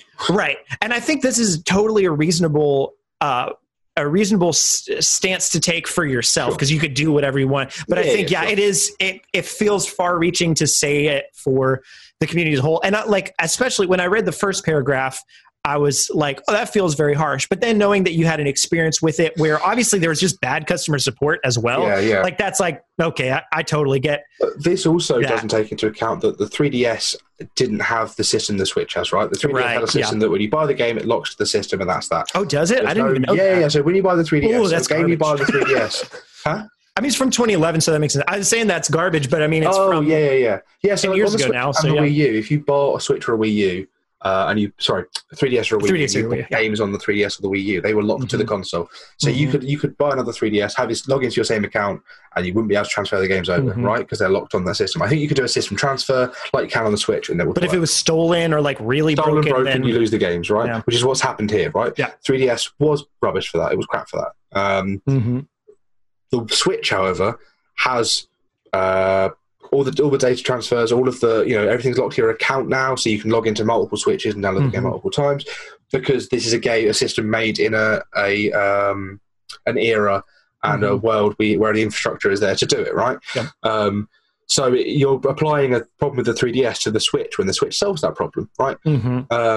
So I think it's sort of unfair to say that, I guess. I would say, I mean, I'd say too, again, it's totally reasonable stance to have for yourself, but also I'd say maybe it's worth giving in cases where there's just not a physical release because it's an indie developer and there's not going to be a physical release. Sometimes you can tell if like Hollow Knight was like, there's going to be a physical release, or Stardew Valley or something. But there's other ones where it's like games that were £10, right? These were £10 games. Right. So it's, I think, maybe worth it to think about situations like, is this a situation where I feel like it's worth it to take a risk on, maybe I'll lose this game, but I could always buy it again for $10 or whatever down the road. Somebody left a comment along those lines too, where they were like, it's so convenient for digital, but like, if I somehow lose it, it's fine. I'll figure it out. But even then, you just contact the customer support, get your account back, and you can just re-download them because the Switch is capable of doing that. Right. Last comment from the YouTube video. We're going to go so long. That's fine. I've got the time. Yeah, man. Last comment. I thought this one was super interesting. Mateus Nascimento from Brazil said, collecting physicals in my country, Brazil, is a nightmare. Yeah. There's no official distribution other than crappy GameKey website, which with not even 100 games. Physical copies go for at least $80 by imports. I got used to buying digitally with small exceptions. I regret selling the ones that I did. I got a 256 gig cart and it's not enough. Yeah, I can definitely sympathize with people that don't have Nintendo of America, Nintendo of Europe, Nintendo of Japan, that don't have these big homes, Nintendo homes where everything always comes out in the same place, always comes out at the same price. You have a fully stocked store, all of this stuff. Totally sympathize with people like that. It could be expensive to import. You'd have to sort of like buy a prepaid credit card, and I think that's just down to Nintendo not supporting those countries and those areas. I think that's wrong, to be honest, because there are gamers that want to play these things and they just can't, and it's just such a shame. Like the Key website only has 100 games. There's so many games these people are missing out on because Nintendo just isn't supporting them. And the question is, why aren't they supporting them, I guess, Yeah, exactly. So, I mean, it's always really interesting to hear about other people's countries' experiences too. But like you said, it sounds like outside of those kind of hub areas, that really sucks, So it's why I feel bad when a game comes out and you see on Reddit people go, if you buy this game through the Mexican eShop, the price is half the price of the dollar value. And then when Nintendo gets wind that, oh, why are we getting so many people buying this from America? They're buying it in Mexico, and then so they'll just jack up the Mexican price up to the full. Interesting. I haven't experienced that or seen that or whatever. I can't remember what it was. I think I mean, I wouldn't be surprised because that makes sense, you know. Yeah. But that sucks because it's like it's based on their economy in whatever location they're in. So, like, you know, if the Japan price is more, then it's because in Japan it's reasonable for it to be more for or something, or if it's less, vice versa, you know. I can't remember, like, it might have even been Hollow Knight, right? That Hollow Knight was $10 on the, or $15 on the eShop, but it actually turned out to be $3 in Mexico, right? So they make a Mexico account, you go. Oh, never mind, I take it back. Go buy it for $3, yeah. So you buy it for $3, and then what happened is Nintendo went, oh, well, we'll just make this the equivalent of $11 in Mexico. Yeah. And everyone's like, why is this game triple the price? Yep. You know, and it just ruins it for everyone else. Yep, that sucks. Yeah, and it's not, especially when countries that don't have the other options. That's their only option. Now they're forced to do it. It happened with Horizon Zero Dawn, where the UK, our price was like £34, and in other countries it was like £17. It worked out to be. In America, people were like, well, we're paying $40. So if I just go onto this other site or into this other country and I can buy it for $17, then I'll just do that. But it ended up, our price got jacked up to 40 quid. Which is the same as there's no conversion done there. Right, yeah. People were jumping onto like other stores, and Steam has had to go in and patch it because people are, abusing the system and making it worse for other people that have to pay more for the game relatively. Yeah. If you know what I mean? Frustrating. It's lame. And the last bit of this, I'm gonna share my screen. Oh, I can't do it from. I'm going to share my screen, but I would have to do from the other computer, and I'm not going to do that. Yeah. So I'm not going to share my screen. Nobody wants to see that. I just open the tweet. Yeah. So I was just going to show drum roll. I mean, I've got drums over there, but I'm not going to do it. I did the poll on Twitter between physical and digital, and asked physical only, digital only. I would have been curious to see like mostly physical and mostly digital as well, but I just wanted to limit it to just physical or digital. And again, I was surprised at the time, a little less so now. It's 2/3 physical, 1/3 digital was the results. Oh, wow. Yeah. Yeah. That just for me makes sense. That's funny. Yeah. I really expected more people like Pete, for example, who we're going to just read through a couple of these comments. Won't like elaborate on a ton of them, but just to shout you guys out because it's fun when you comment things. I imagine more people like Pete and Grimhane, which are the first two here. Pete said, has to be digital. Convenience is a big factor for me, but more importantly, think of all the indies you couldn't play because there isn't a physical copy available, which I should have included, like, only if there's both options available. Because, like, you're not going to not play Stardew Valley when it comes out because it doesn't have what I had in my head. This was a hypothetical universe where every game that comes out has to have a physical edition, which, like you say in the video, the physical edition and the digital edition have to have sort of price parity, right? Right. So now in my head, it's unreasonable for so many games. Yeah. So I didn't think about that at first, and I was like, "Oh, hang on a minute!" But that means that now I've got to pay 30 quid for all the £10 games. And I don't want to do that. It just triples my budget for games. Yeah. So that was what Pete said. Grimhane said a similar kind of thing. He said, "I'm already all digital on the Switch. The game cartridges are tiny and thus easy to lose. And who wants to get up and change their games out when they want a new game? All digital." Oh, also, digital can't be stolen. That's true. But licenses, no, I'm not going to go into that because that just destroys my argument from before. It is, yeah. I mean, there's definitely complications where I did have a frustration where when Ashley and I were sharing the same Switch and I bought New Super Mario Bros. U on the Switch for her to primarily play, and then she wanted to play it on, and then I got a new Switch and then gave her the old one. Then still it was on my account on that one, and she could download it there and play through my account, but she didn't have her same save file from before. And so that was a pain. So I called customer support. I was like, hey, is it possible to just move this game fully over from one to another? And they were like, not within, after 48 hours, you can't do that. Yeah, right, yeah. That's lame. It's the same with refunds, isn't it? Nintendo and refunds are a bit iffy. Yep. Yeah. So that's, as opposed to like, actually, can you get a refund for a physical game within, probably not. Because you could just play it and bring it back. Shop, yeah, it depends on the shop, I think. So a lot of shops, because as soon as you open a lot of shops when you open the game, it just becomes a pre-order, a trade-in. A used game, yeah, right. Yeah. Which makes sense. But yeah, continuing on, Striker XL, who I knew you were going to say physical Striker because you got a great. I think he said he has a friend that owns a game store or something like that. That's how he gets all of. And so he gets like a bit of a discount on all of them, and he gets as well. Great ones, which is cool. He's got every collector edition that I could want. Yeah, he said, "I put more value in a game that's physical and the feeling you own it, and the feeling you own in it's." In a nice box art or collector is something I'll never get from digital releases. Yeah, I agree. So the feeling of receiving a collector's edition is more than the feeling of owning a collector's edition, I find. Like, I open up the stuff, I'm like, this is cool. Then I go, onto the shelf you go. Yeah. It's nice to look at, you know. Yeah, I totally, I mean, that's how I feel about like Pokemon cards, you know, like getting a booster pack or whatever. It's like, oh, it's so fun to open it. And then you open it. And unless it's like Charizard, you know, otherwise you're like, cool. Okay. Yeah. That was the cards. I waited like 6 months, possibly more, for this Samus Figma to turn up. And I was like, it's here. And the excitement of getting it. And I opened it, I posed it, took a bunch of photos, put it on the shelf. And I was like, the other day I looked at it and was like, oh yeah, I own that. Yep. I forgot about that. Yeah, that's the way it is. But yeah. Continuing on, Pat Green says digital because I can't be bothered physically changing game cards. I do like having cases though for my shelf. There's a lot of that convenient stuff, isn't there? I think that sums up pretty well how I feel about a lot of it. Is like I actually care less about the cartridge and more about the box for the physical ones. I'm pretty sure. Other than you can like share it and those kinds of bits of it. And John Mueller, who's one of my friends IRL. Hi, John. Hi, John.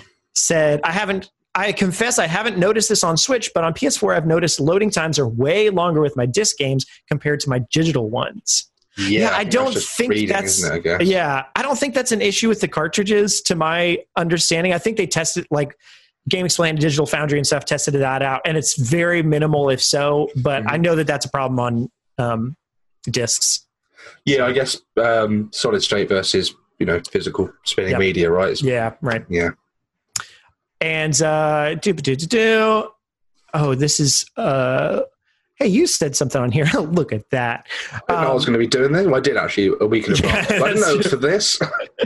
And then Falcon said, I have a question for your question. Does this include eShop games? To answer your question, I've always been a physical copy kind of person, strictly for the ability to trade and sell my games I no longer play. There are a few games I'd buy digitally. Those are ones I know I'll always play, like Smash, Mario Kart, and F-Zero. I purchased Donkey Kong Tropical Freeze, Starlink, and Super Mario Party digitally and kind of regret it. I have a terrible habit of finishing a game and never coming back to it. These games all fall victim to that. So physically is usually the way to go for me. If there was ever an F-Zero game on Switch, I'd buy the digital and physical versions. I think, I didn't understand the last point very well at first, but I get what you mean, like, because you would finish it and be like, I'm kind of done with this, so then you'd want to trade it in. Which again, I'm very for me, good at letting go of games. I just don't trade stuff in. I'm just going to keep it. See, I was going to point this out earlier when you said it. So I used to trade in games all the time, right? I was always someone who, I don't know if it's because I'm just bad with money or it was like, before I had a job and stuff, and the only way I'd be able to play new games is to sell my old games. Or I've been in a situation where I'm like, I need some money for something. I will just sell some games I'm not playing. Oh, gotcha, right? Yeah. I'm now in a more financially stable position than I was in sort of 3-4 years ago, right?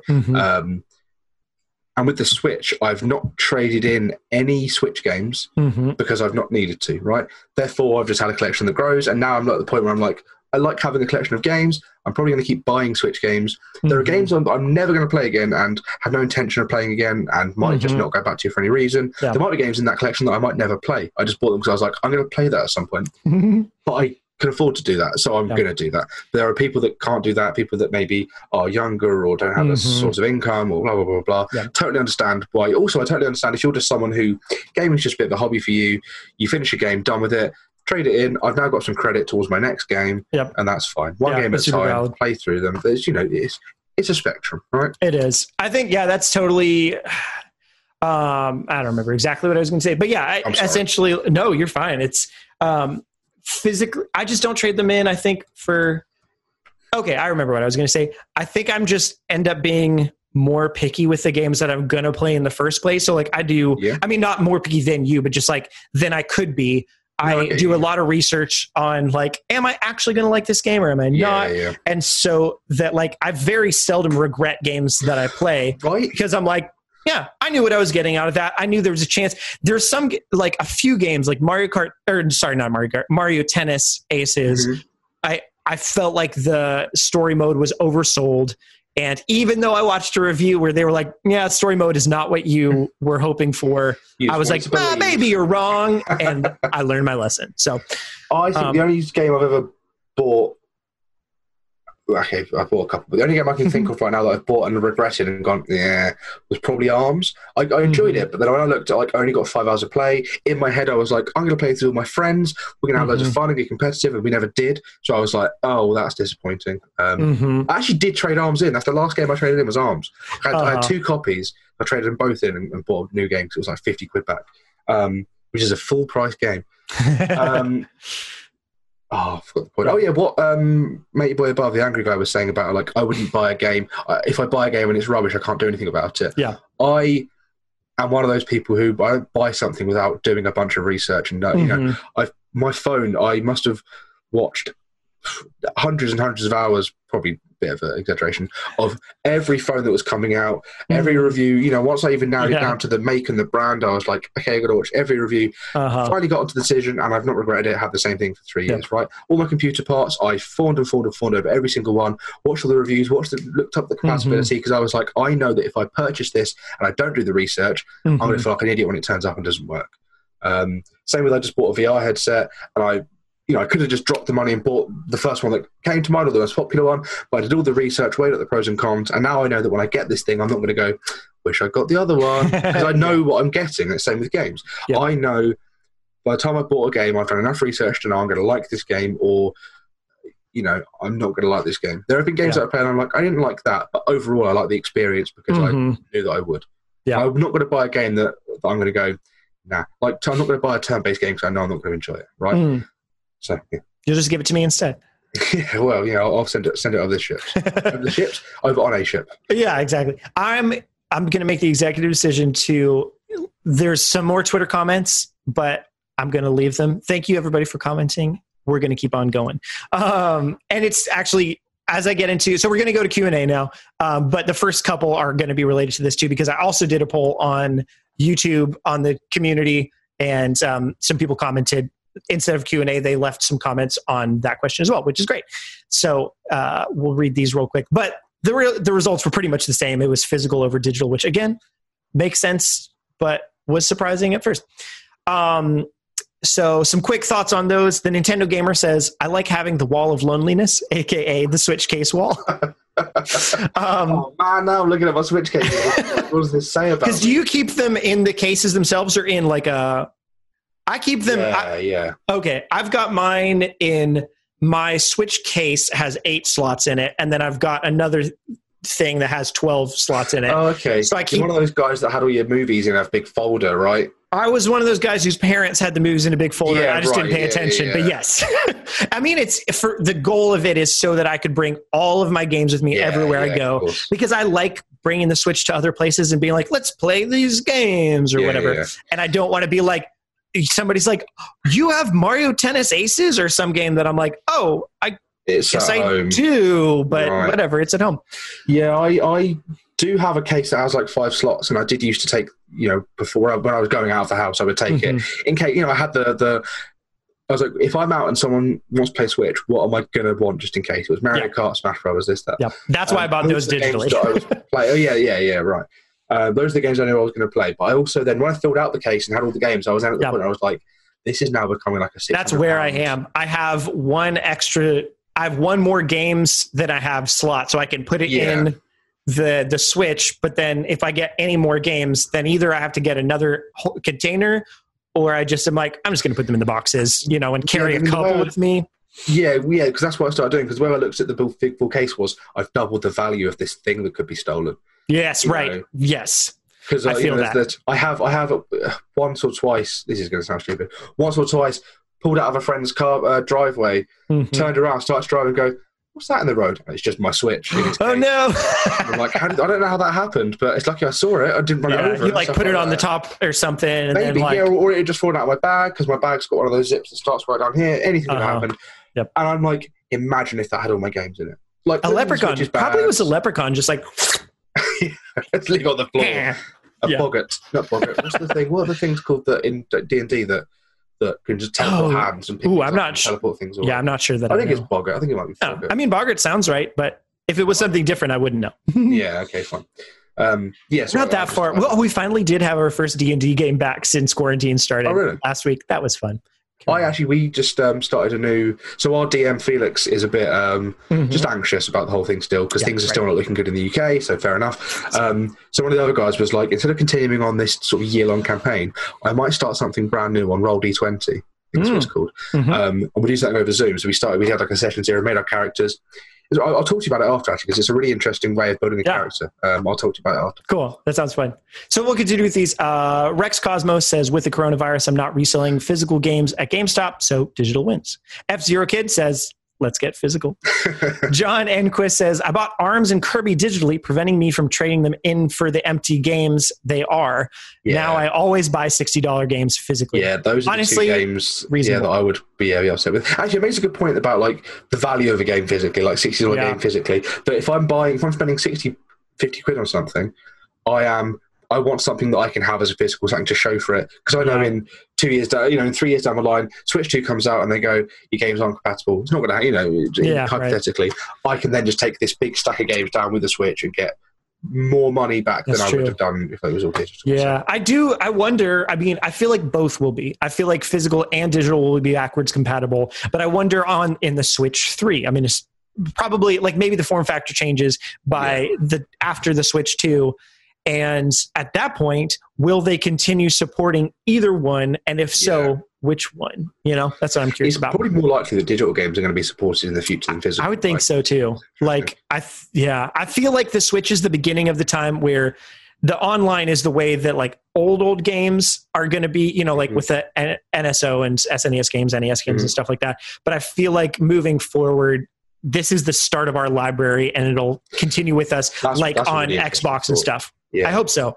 But all the backwards compatible, all the like old stuff is going to be either in collections that come out from third parties or first party games through the online, which we have right now, which I'm fine with, to be perfectly honest. I just had a thought of you going down to GameStop in like 20 years time and being like, so the login for this account is AJ at Fanatics 4. How much can I get for all of these games? Yep. Okay. Continuing on. This is the last one on digital, physical, and then we're getting into actual Q&A. Cool says physical all the way. There we go. We did it. Digital versus physical. The answer is, I don't know, kind of depends. Now into actual Q&A, which means this could take no time at all, or we might be here for hours and it'll be fantastic. We also started late. It feels like we've been going longer than we have just because I'm looking at the clock as opposed to like, I think it's only whatever. So I think started just before 10 o'clock, so it's only really been an hour and are we coming up? I think we're coming up to 2 hours. We're coming up on 2 hours, but that's fine. That's normal for this. Yeah. And anybody who's still sticking around now, you actually probably like it being long, which I like listening to long podcasts because like if I'm mowing and a podcast finishes before the time I'm done mowing, then I'm like, this is the worst mowing. But like if it's, if it keeps going afterwards, it feels like this, it didn't take too long.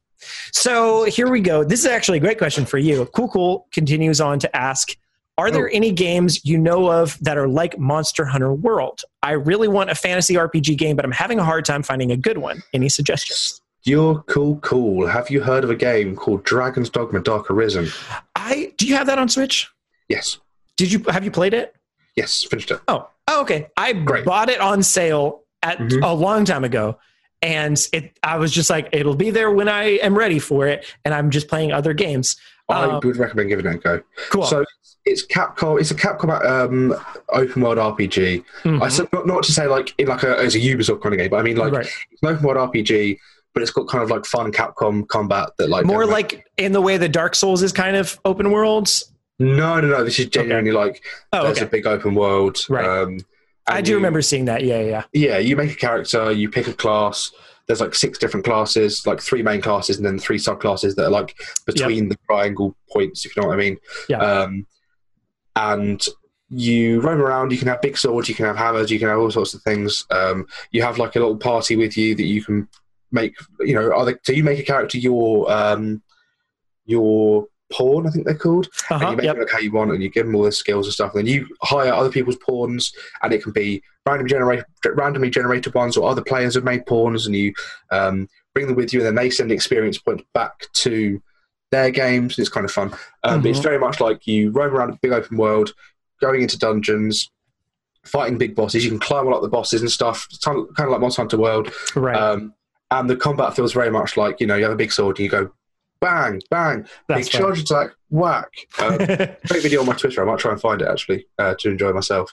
There's a griffin, and I think I knocked this griffin down, and I'm like charging up this huge attack, and I just walk up to it, and I go, and I just watch its health bar go, like 3 health bars down with one big hit. That's awesome. That's cool. It's really cool. I highly recommend it. Cool. I didn't get the most out of it because it got to the end of the game, and there's a whole point where it's like, you need to save your beloved. And I was like, I can't wait to find out who the beloved is. I don't know who this person is. I get to the end of the game, and it's this one woman that she betrayed me at a point in the game and got me locked in prison. And I was like, why is she my beloved? Turns out there's an entire relationship thing that you can do that I never did. That's only woman I interacted with, it was one of those people you could fall in love with. So all the points are at 0 apart from her who's at 1, but I hate her. But she was my beloved at the end of the game. So it's like it's like in Fire Emblem 3 Houses, or where the one that you're like above an S++ or whatever with, you could marry them, except for this is anything above whatever's highest. Anything above 0 apparently counts, because that person was like 1, and I was like, oh. So I kind of feel like if I went back again, I'd try and find more people to marry. Oh, that's interesting. Okay. Yeah. Well, I've got it downloaded and stuff, so I need to give it a try. So that is my I'm just going to borrow your pawns, because I know you can do that, and then try and find me. If they're all leveled up, then I'm just going to let them carry me through. I'll try and give you my see if I can give you I don't know if I need an account or anything, but I'll load it up. Yeah, I have no clue. I'd also recommend Dauntless if you're looking for a free-to-play free-to-play Monster Hunter. Good point. Yes. But I would say if you were looking for like a proper sort of Dauntless RPG more game, like Monster Hunter World or classic Monster Hunter? More like classic Monster Hunter? Okay. I think it's more like classic, I mean, that said, sort of changed the formula up a bit, didn't it? So, it did. Nice. Next question. I'm interested. Sorry, before we move on, I'm interested in hearing Bianca's. Good point. Yeah. Thoughts on Dragon's Dogma, because I know she's a big Monster Hunter fan. I'd be interesting, and big Dark Souls fan. And I think I played Dark Souls, immediately played Dragon's Dogma. And I thought that there were some similarities. I'm interested in hearing. So, Seven, hit me up and tell me what you thought. Yep. Sam Diaz said, I think Parker said something about sending in his Joy-Con for drift repair a couple episodes ago, and that reminded me to do it too. I highly recommend doing it. It only took 2 weeks for all 4 of my Joy-Con to come back like brand new. Looking forward to the podcast. Peace. This is a great reminder. I had the page all pulled up to do it, and then I just forgot. But I've been noticing it still, and it's very annoying. So yes, thank you for the reminder. I haven't done it yet. Oh, I thought he was saying it happened a few episodes ago, but he's actually saying you mentioned it. Yes, I mentioned I'm about to do it, which the next day was when I pulled it all up to do it, and then I just didn't. So yes, thank you for the reminder. It doesn't seem like it's very hard, to be honest. It's just they give you a packing slip. You put the Joy-Cons in a box or something like that, stick that packing slip on there, send it out to them. They'll send it back. Which is great. I'm not doing it. I just bought new Joy-Cons instead. I've got 4 sets, and 2 of them are real rough. 4 sets? Yeah, I've got 3 sets, and 2 of them are unusable, 2 of the sets. So. I mean, I don't have all 4 because some of them were rough. It was 2 were from 2 Switches, and then another one was from an extra one at the beginning, so that I had 2, and then we got one for Ashley. So that's where we're at. Reed Alexander, who also I noticed commented last week right after the podcast actually went live or something, so didn't make the cutoff, but asked, my question is, would AJ be down to battle me in Super Smash Brothers Ultimate? I know I'll win all the rounds, even with characters I don't play with. LOL. Fox is one of my favorite characters to play with in Smash. Can I reply as AJ? Yeah. Are you done? Yeah. So yeah, that's him wanting to play Smash Brothers with this person. How much he loves. Wow, that's a good AJ. Was that really good, or are you humoring? I was humoring you, but it was pretty good. I did a really good. Actually, yeah, that was. You know what? I could see it. That was the inflection. Hi, hello. There you go. That's a bit of AJ for you. Yeah. Yep. So there you go. I'm sure. Yeah. Just join our Discord. The link is in any video of ours. The link is in there, and then just go to our Discord. I'm almost certain it's going to be in the description for this podcast, right? Because I said it at the top. Don't make me a liar. It is. I just forget. That's questions from YouTube community. Now questions from Twitter. Duncan asked us, we used to see a lot of video game adaptations and tie-in movies with a lot of video game adaptations and tie-ins with movies and TV shows, but those have all but gone the way of the dodo. I think it's time to bring licensed games back, but not for film. If you could adapt one book/series into a game, what would it be? I don't read many books, which is the only problem. But it does say /series, right? So yeah. I mean, I guess book series, though. Not. I think like it says not for film. So if you get one book/series, right? So like TV I don't know. Series, I'm gonna go book TV route. Series. Okay, go for it. You go. No, you go first. Cool. Go with your book. I haven't read it, and there is a movie, and there's going to be another movie of it, but it's a book originally. Dune, I think would be. That's like a super interesting. Have you played the Dune board game? I haven't. No, I know very little about it, except for a long time ago, I listened to, I think, the Stuff You Should Know podcast or one of those podcasts like related to how stuff works, and they love Dune, and so they talked about it in one. They did like a whole 2-episode thing on it, and it was very interesting. So yeah, I think that would be a cool one, just to like see that world, and like it's always fun to have different universes and stuff. That, or the other option is the first book that I ever loved, Holes. Oh wow, yeah, that would be great. Which I mentioned on Twitter a couple weeks ago.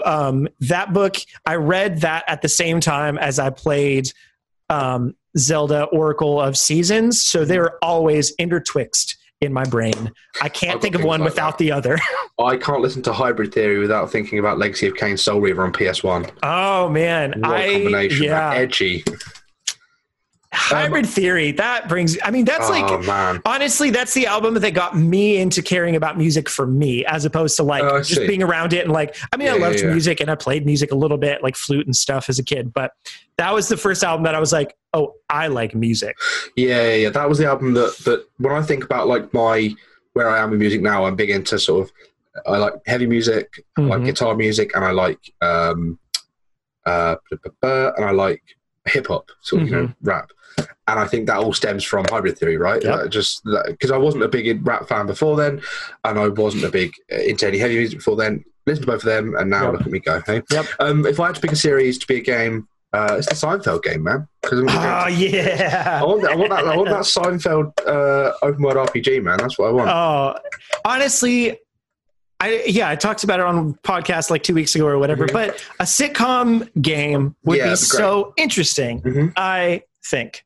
Like an episode of the show in a way, like a lost episode kind of thing. Yeah. I would. Or it's a whole season, and then like each like character you meet spawns if it's an open world thing, each character you meet spawns a new like episode of like that, thing, and it's a bunch of jokes and dialogue trees and. Yeah, like a visual novel kind of thing. I just thought of a great one, right? It's kind of filmish. Batman, the Adam West series, has like a campy, like the sort of setup of the Arkham games, but you're like sock pow, and then it's all stupid stuff like we can't. Some days you just can't get rid of a bomb, but it's like that. Like you're doing a whole bit through. Okay, that. I've got to. When we watched The Dark Knight in 2012, best film ever made. At so me and one of my friends had been talking about, I guess, the Adam West Batman. Some days you can't get rid of a bomb. That whole thing. The end of The Dark Knight. Dark Knight Rises. You in The Dark Knight Rises. Yeah, The Dark Knight. The exact same thing. I'm in the cinema. Watching it with my friend, and he goes away, and I lean into my friend and I go, Some days you can't get rid of a bomb. Because for anybody who doesn't know, at the end, they're like, what do we do with this big old nuclear bomb? And they drop it in a bunch of water. And like, maybe it's not on purpose, but it made me so happy. Amazing. Oh, yeah. Otherwise, that movie can do that. It's so true. The Dark Knight was great. The Dark Knight Rises was pretty good. But as I went to buy my ticket to go up to the movie, I was like, hello, lady, I would like a ticket for this movie. And she said, oh, The Dark Knight Rises? It's great. There's a great twist in it. And I was like, that's the worst. Why are you don't work, you shouldn't work at this place. My memory of that film is that I just had a job not for very long, maybe about sort of like 6 months. So I was still I was a student. I had £400 a month living on that, which is a lot of money back then. But I was just buying things all the time. So I bought the IMAX tickets for me and a friend.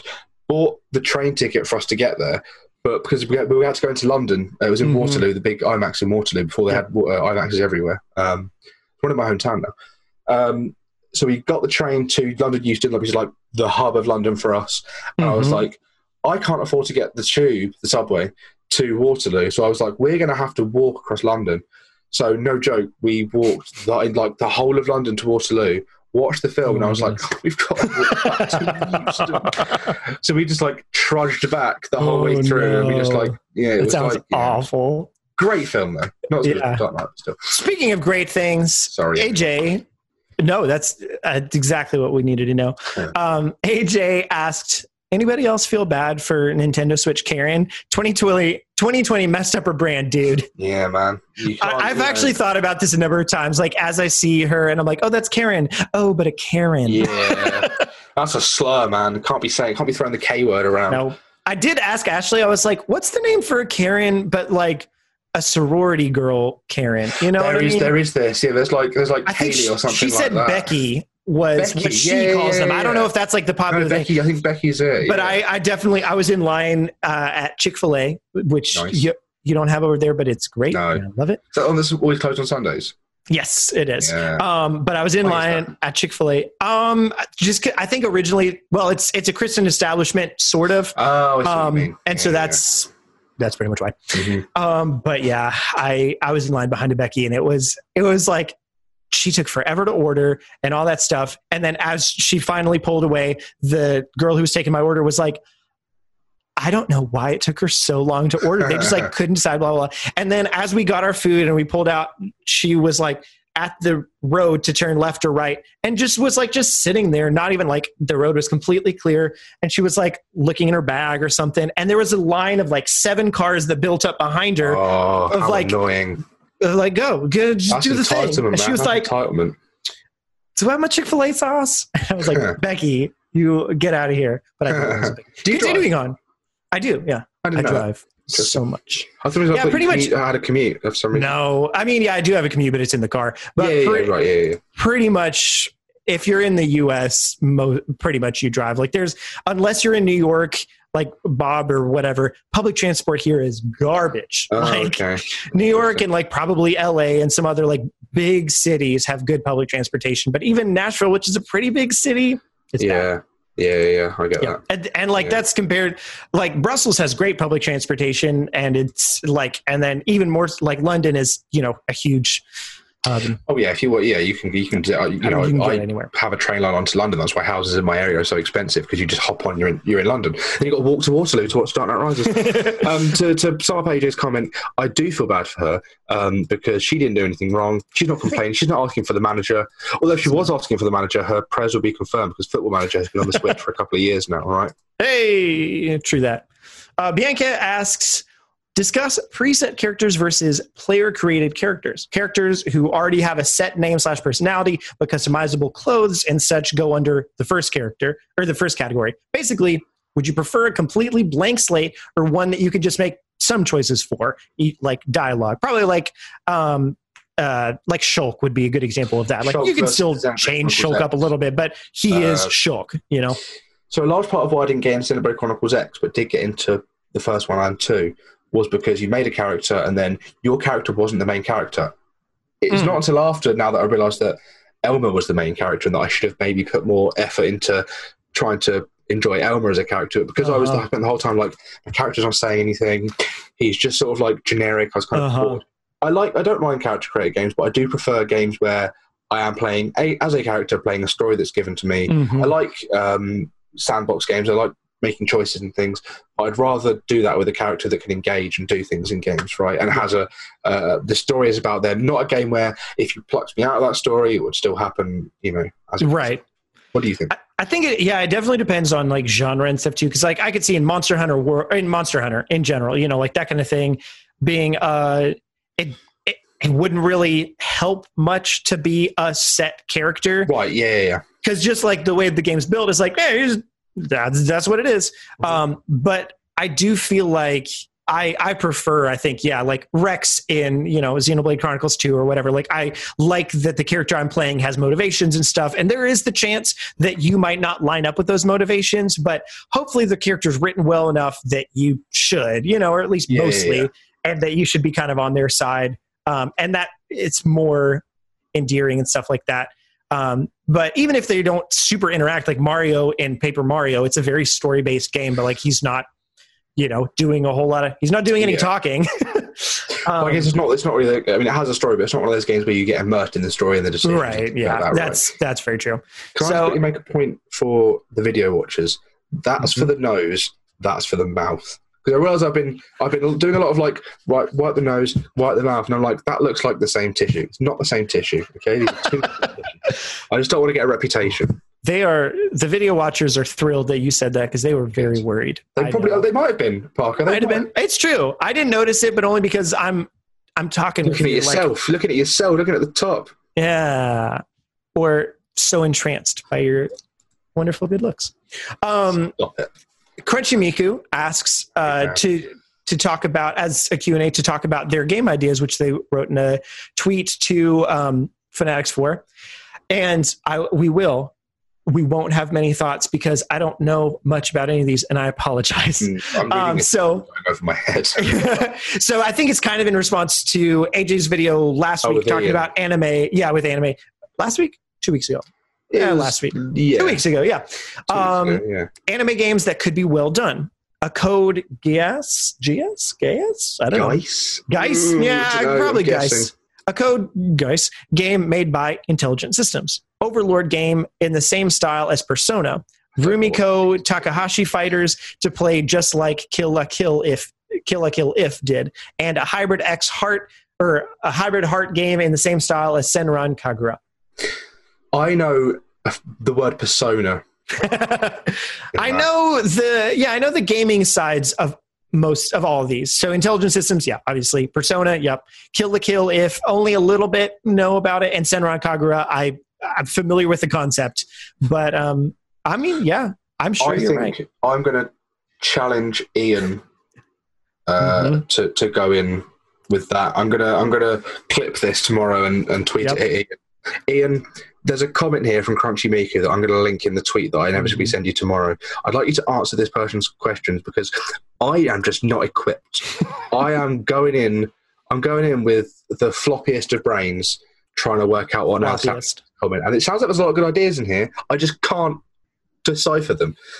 Be my mind, be my eyes, be the babblefish in my ear, and just say the things that I should be saying, but I'm not saying to this person who's clearly got a lot to say and a lot of thoughts. Mm-hmm. Thank you very much. Back to the scheduled program. Back to the scheduled program.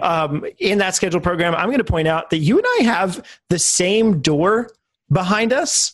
No way. And we legitimately, what if we were just in the opposite room as each other? Does that have the squares at the top?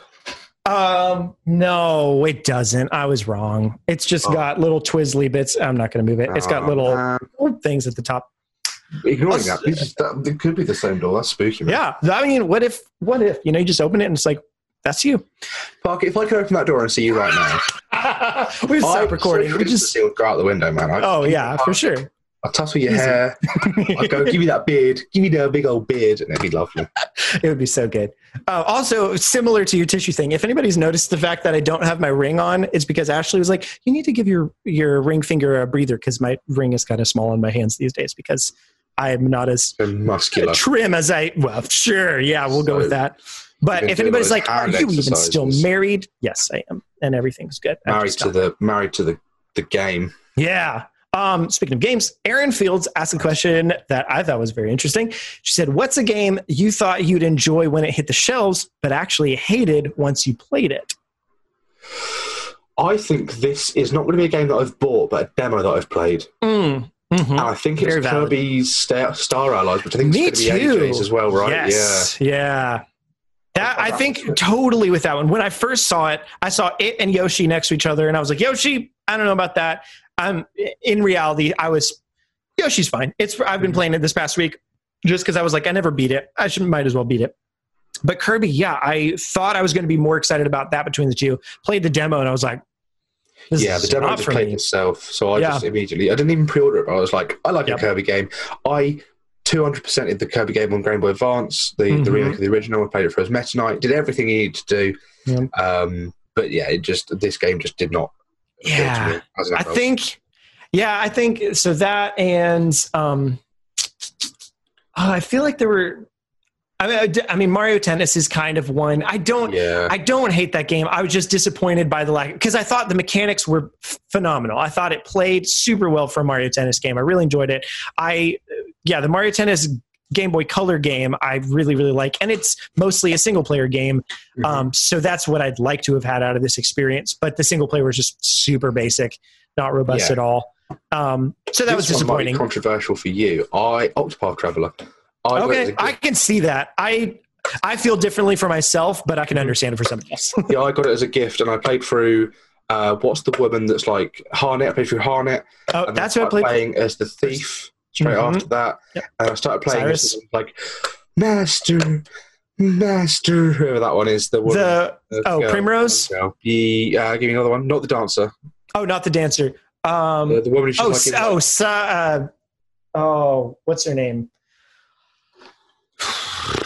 It's the Tiger. It's the girl in the cold area. Maybe. Yeah, I definitely know. Master. Master. That's Ophelia. Yeah. I think that's her. Yeah, I don't know. I really liked the art. I really liked the idea of it, and I was like, it's turn based, but I can probably get behind it. I'll give it a go. Ella got it for me for my birthday. I gave it a solid try. I just didn't get on with it because it was turn based, and I just can't do it, man. If it's not Pokemon. Was that so? It was the combat that mostly threw you off it, or I mean, I did a couple of the bosses, and I was like, the bosses were pretty cool, and it looked pretty nice. And I didn't mind running around talking to people and trying all the different abilities. Like, I'm going to use this thing and steal this thing. I'm also going to talk to the animals and get the animal thing and this sort of stuff. Talk to the animals. Yeah. Talk to the animals. it just wasn't for me. So I gave it to a friend of mine who does love RPGs, and he was very happy. Well, there you go. Nice. Yeah, I feel like there's probably something else that I need to look at my Switch and be like, what was on there? But I went to grab mine. It's in a bag somewhere. So. Mine's downstairs, so I'm lazy. Usually and we're recording. Distance. I can have it by here. But good question, Aaron. That's super interesting. I'm curious, Aaron, if you're listening, you should comment one for you because I'd like to know. Yeah, interesting. Next comment or question from I'm gonna stay inside, aka Dark Type Music, said L or M. L. Obviously meaning linguini or mariachi music. Linguini. And I've got to go linguini, Yeah. No, I'd say Luigi, just because he's got more personality. It's just fun. He's the better. Mario's like, let's go. It's like sometimes I don't want to go. Sometimes I want to be like, oh no. Sometimes I want to be scared and just sort of. Yeah, exactly. Sometimes I want to be, wow, he's Owie. I don't want to be like, Mario. Yeah, exactly. Yeah, I want to be like. We just do our impressions. I want to be. It's just us two going, it's me. Yeah, that's more Waluigi actually. It's me, Waluigi. I'd rather be Luigi because he's sort of lankier and he floats better. And Mario's just like boring, man. Yeah, and I don't think. I mean, when he does interesting things, like I don't think if somebody's like, well, without Mario, there's no Luigi. I'm not answering also to respond to that, even though nobody's saying it. I'm not answering which of I don't know, which do I want to exist or not exist? It's just like of the two that now exist as the world it is. Yeah, whose mustache would I want to tickle? Yeah, exactly. So no, Luigi just has more personality, is a fun character, and Mario is has to be a little more upstanding citizen. Which is. Do you think there's an alternate universe where the two of us could do a Mario and Luigi cosplay? Oh, it's not an alternate universe. We're in it. Here we are. I need to be able to grow a better mustache than this. The Infinity Wah. That's one of my favorite memes is the Infinity Wah with all it's ton of Waluigis and one Wario. Oh, that's good. John Mueller, again, hello. One of my friends. Hello, Jonathan. Hello, Jonathan. See, I was doing your English impression in my voice. Hello, Jonathan. Me, good. Parker. Parker Deal. So one of my friends from high school is in the UK and is an animator. And I messaged. I saw he puts up animations and 3D graphics and stuff that he makes on Instagram, and they're all super cool. And so the other day I was just like, hey, by the way, the stuff you do looks super cool. Also, if you ever need like voice acting or something for animation things, it would be super fun to work with you and do that. If not, also your stuff's really cool and I like it. But he's a Patrick Warburton. But he did say, he was like, well, I mean, I do this stuff on the side, but I work for an animation company that does stuff. I'm not even sure exactly what they do, but and he's like, mostly we're based in the UK, so most of the voices we need are British ones. But but he's like, but if we ever need an American one, we'll let you know. And I was like, if the tables were flipped and they were in the US, I'd be like, I feel confident enough in my British accent. But the fact that they're in the UK, like, nah, they've got plenty of people. Well, I can do a British accent. That's me doing that's right. More powers than anything like that. Right. It's groovy, I think baby. Groovy baby. Which that, instead of Austin Powers, that makes me more think of from the IT Crowd. Matt Berry. Yeah. Also from what's the newer show that he's? Yeah, I started watching that. It's great. I need to keep watching it. He does Garth Marenghi as well in Garth Marenghi's Dark Place. Oh, I don't even. He's got a very. He does. There's a radio station in the UK called Absolute Radio. Okay. He does all of the voice for them. So all of that's fun. Their stuff. He's like, you're listening to Absolute Radio. I can't do it at all, but like he was doing all like the adverts where he's like, you could text this number now. Have your say. That is one thing I'm really excited about for when we're adopting, and when we are finally able to adopt and have a kid. I loved my mom reading to me as a kid, and she'd read The Hobbit and do voices and stuff. I'm super excited about doing that with our kids. You could definitely do a Gandalf. It'll be very fun. You could definitely do a Gandalf. Do a Gandalf right now. Treat me. So here's John Mueller. Would you rather play Smash with your least favorite characters or with your main but reversed controls? It's a little bit more Treebeard, but some sort of custom controller with attacks on the left and movement on the right. Wow. Wow. If I had an animation company and I needed an accent. There you go. Sorry, I actually read that because I was laughing over it. The real question is, would you rather play Smash Brothers? Go on. Yeah, would you rather play Smash Brothers with your least favorite character or your main but reverse controls? Some sort of custom controller with attacks on the left and movement on the right. Easy answer. Ooh. I only kind of have a main because I purposefully pick characters I'm bad with until I'm medium with them, at which point I get worse with them because I know what I'm doing and am predictable and bad. Yeah, you just suck the game, right? Yeah, it's a lot better to be like, I don't know what I'm doing, and then just kind of figure stuff out and be unpredictable. I entered a Smash Brothers tournament for money last year before. Nice. But I picked up the character I was going to play that day. Mm-hmm. I was like, if I go in as Samus, I just know I'm going to be embarrassed. I'm going to feel bad about playing Samus. So I picked up Lucas, who we used to play on. Brawl, right? Yeah. So I haven't played him in years. So just up smash the whole time. Yeah, right. Yeah. Or even just. So I started using PK Freeze a lot, and apparently PK Freeze isn't used very often. So I was just hitting off the side, PK Freeze, hitting, and they would just die. Right. Mm-hmm. I got into like the semi-final. If I'd won that one, I would have won the third prize.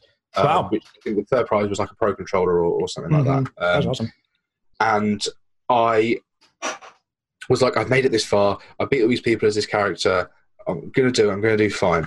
PK Freeze killed him as DDD. He was like, I just don't know what to do, man. I don't know what to do. Then he very quickly learned that I always PK Freeze. PK Freeze. So he was like, oh, I can just... This is becoming an AJ episode right now. I can just jump over that. And then my mate was like watching, and he just got me because he just knew my tactic. And my mate was like, why didn't you just PK Freeze high? And I was like... Ooh. I'd become predictable, like you say. Like, as a character, I wasn't that... I got better with him and then became predictable because I was just like, this is the tactic. That's exactly what I've done with, like, I played Villager for the first time against somebody and I was like, oh man, I'm doing great. But we were playing a 7-life stock and 4 lives in, it was like... You hate yourself. Yeah, I don't know. And 4 lives in, it was very like he was losing and I was winning. And then he figured out that I was only doing like 2 things because it was the only 2 things I knew how to do because I just started playing Villager. And then it went from like, to he decimated me. But it was fun. I would go with least favorite character because Smash Brothers is more fun to play than it is to be good at. So I would rather play Smash Brothers and for me, be 100%. bad at it than I would be trying to fight against controls. Yep. And then, like, I don't know, yeah, exactly, because it feels bad to do something that you feel like you should be good at poorly versus doing something that you don't feel like you should be doing good at poorly or well, you know? Yeah. Like, Yeah. I played once or twice with just one sideways Joy-Con, and it was awful. It was the worst. And I was playing like one of my better characters, like I was playing Young Link or something, and I was like, oh, this is not fun. We were on the ferry back from France last year, and I was playing Smash Brothers just in handheld mode, just getting some practice in. It was like a 9-hour car journey. But we were on the ferry on the way back finally to the UK, and Ella's dad was like, Trent, her brother, plays Smash Brothers sometimes. You should play with him. And I was like, yeah, all right. Gave him half a controller and was like, I'm going to wipe the floor with this kid. He didn't know my power. Gave him the controller, like half the controller. I was like, that's all I've got. Sorry, man, I've only got this half controller. I was like, that's right. This is how I play it. And I was like, no, I don't play it this way. And it was the most tense game because I was like, I can't lose. I made such a big effort. Yeah, like, right, yeah. I've been like, yeah, whatever. But giving him his main controller, I won in the end, don't worry. But it was okay, well, good. Because I've been in that situation. I played against my cousins when they were like 8 and 12, and I'd been playing a bunch of Brawl, and we played Brawl. This is like back in, I don't know, 2011 or something like that.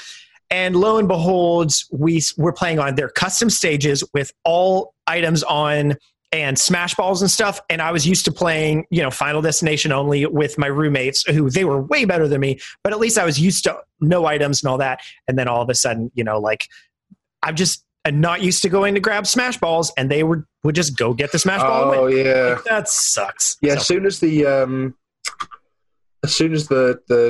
items get turned on, right? I'm like, this is the playing field is leveled. I'm so used to playing Final Destination, nothing else. And then as soon as the items come in, it's like, you've got the bat now. How am I supposed to beat it? Yeah. How can I outplay the bat? Everybody's good with the bat. Pat Green, speaking of more like Bat Green. Nice. Said, I'm not sure I understand this question. I do. What is Slimon's favourite game genre and why? Slimon is the name of Ella's pet giant snake. This is a comment that was left on my Twitter from Pat. Okay. So, Pat, Slimon's favourite game genre. I had a joke for this. I've lost it. Oh, no. No way. I even thought something. I was like, I'm going to save this for later because it was really good. He's come up with a better one. Yeah, I'm trying to think of a pun of some sort. Say some genres. His least favourite genre is Smash Brothers because of all the salt. Oh, that's good. He also likes Mario Kart because of all the shells. Yep. He likes Splatoon because of all the slime. Mm-hmm. More like Splatoon or Slowtoon. It starts to come back to me. I've lost it now. That's it. Oh, no. So he likes to eat peppers. So if there's a Peppa Pig game, he might like that. I mean, similarly, he could like Star Fox for that reason. I don't know. Pepper, that's much better. If I remember the original joke, Pat, I'll tweet you. Cool. That's annoying, man. I'm doing a terrible job at my dad jokes on this one. I don't. That's fine. You know who Slimon was till 2 seconds ago. I've had weeks of practice on who Slimon is, mate. I'm best mates with him. You are. Giant little man. Scott, who you mentioned earlier, who works at the Game Shop, right? Yes, he does. Yeah. That was a good. Scott Kamalski said, considering the virus is seemingly impacting Nintendo's plans and slowing development of all of their future titles to the point of no news worth releasing for months, what are the chances they're working on a solution for the Joy-Con drift? I've got this. I've got this one, Parker. Very little.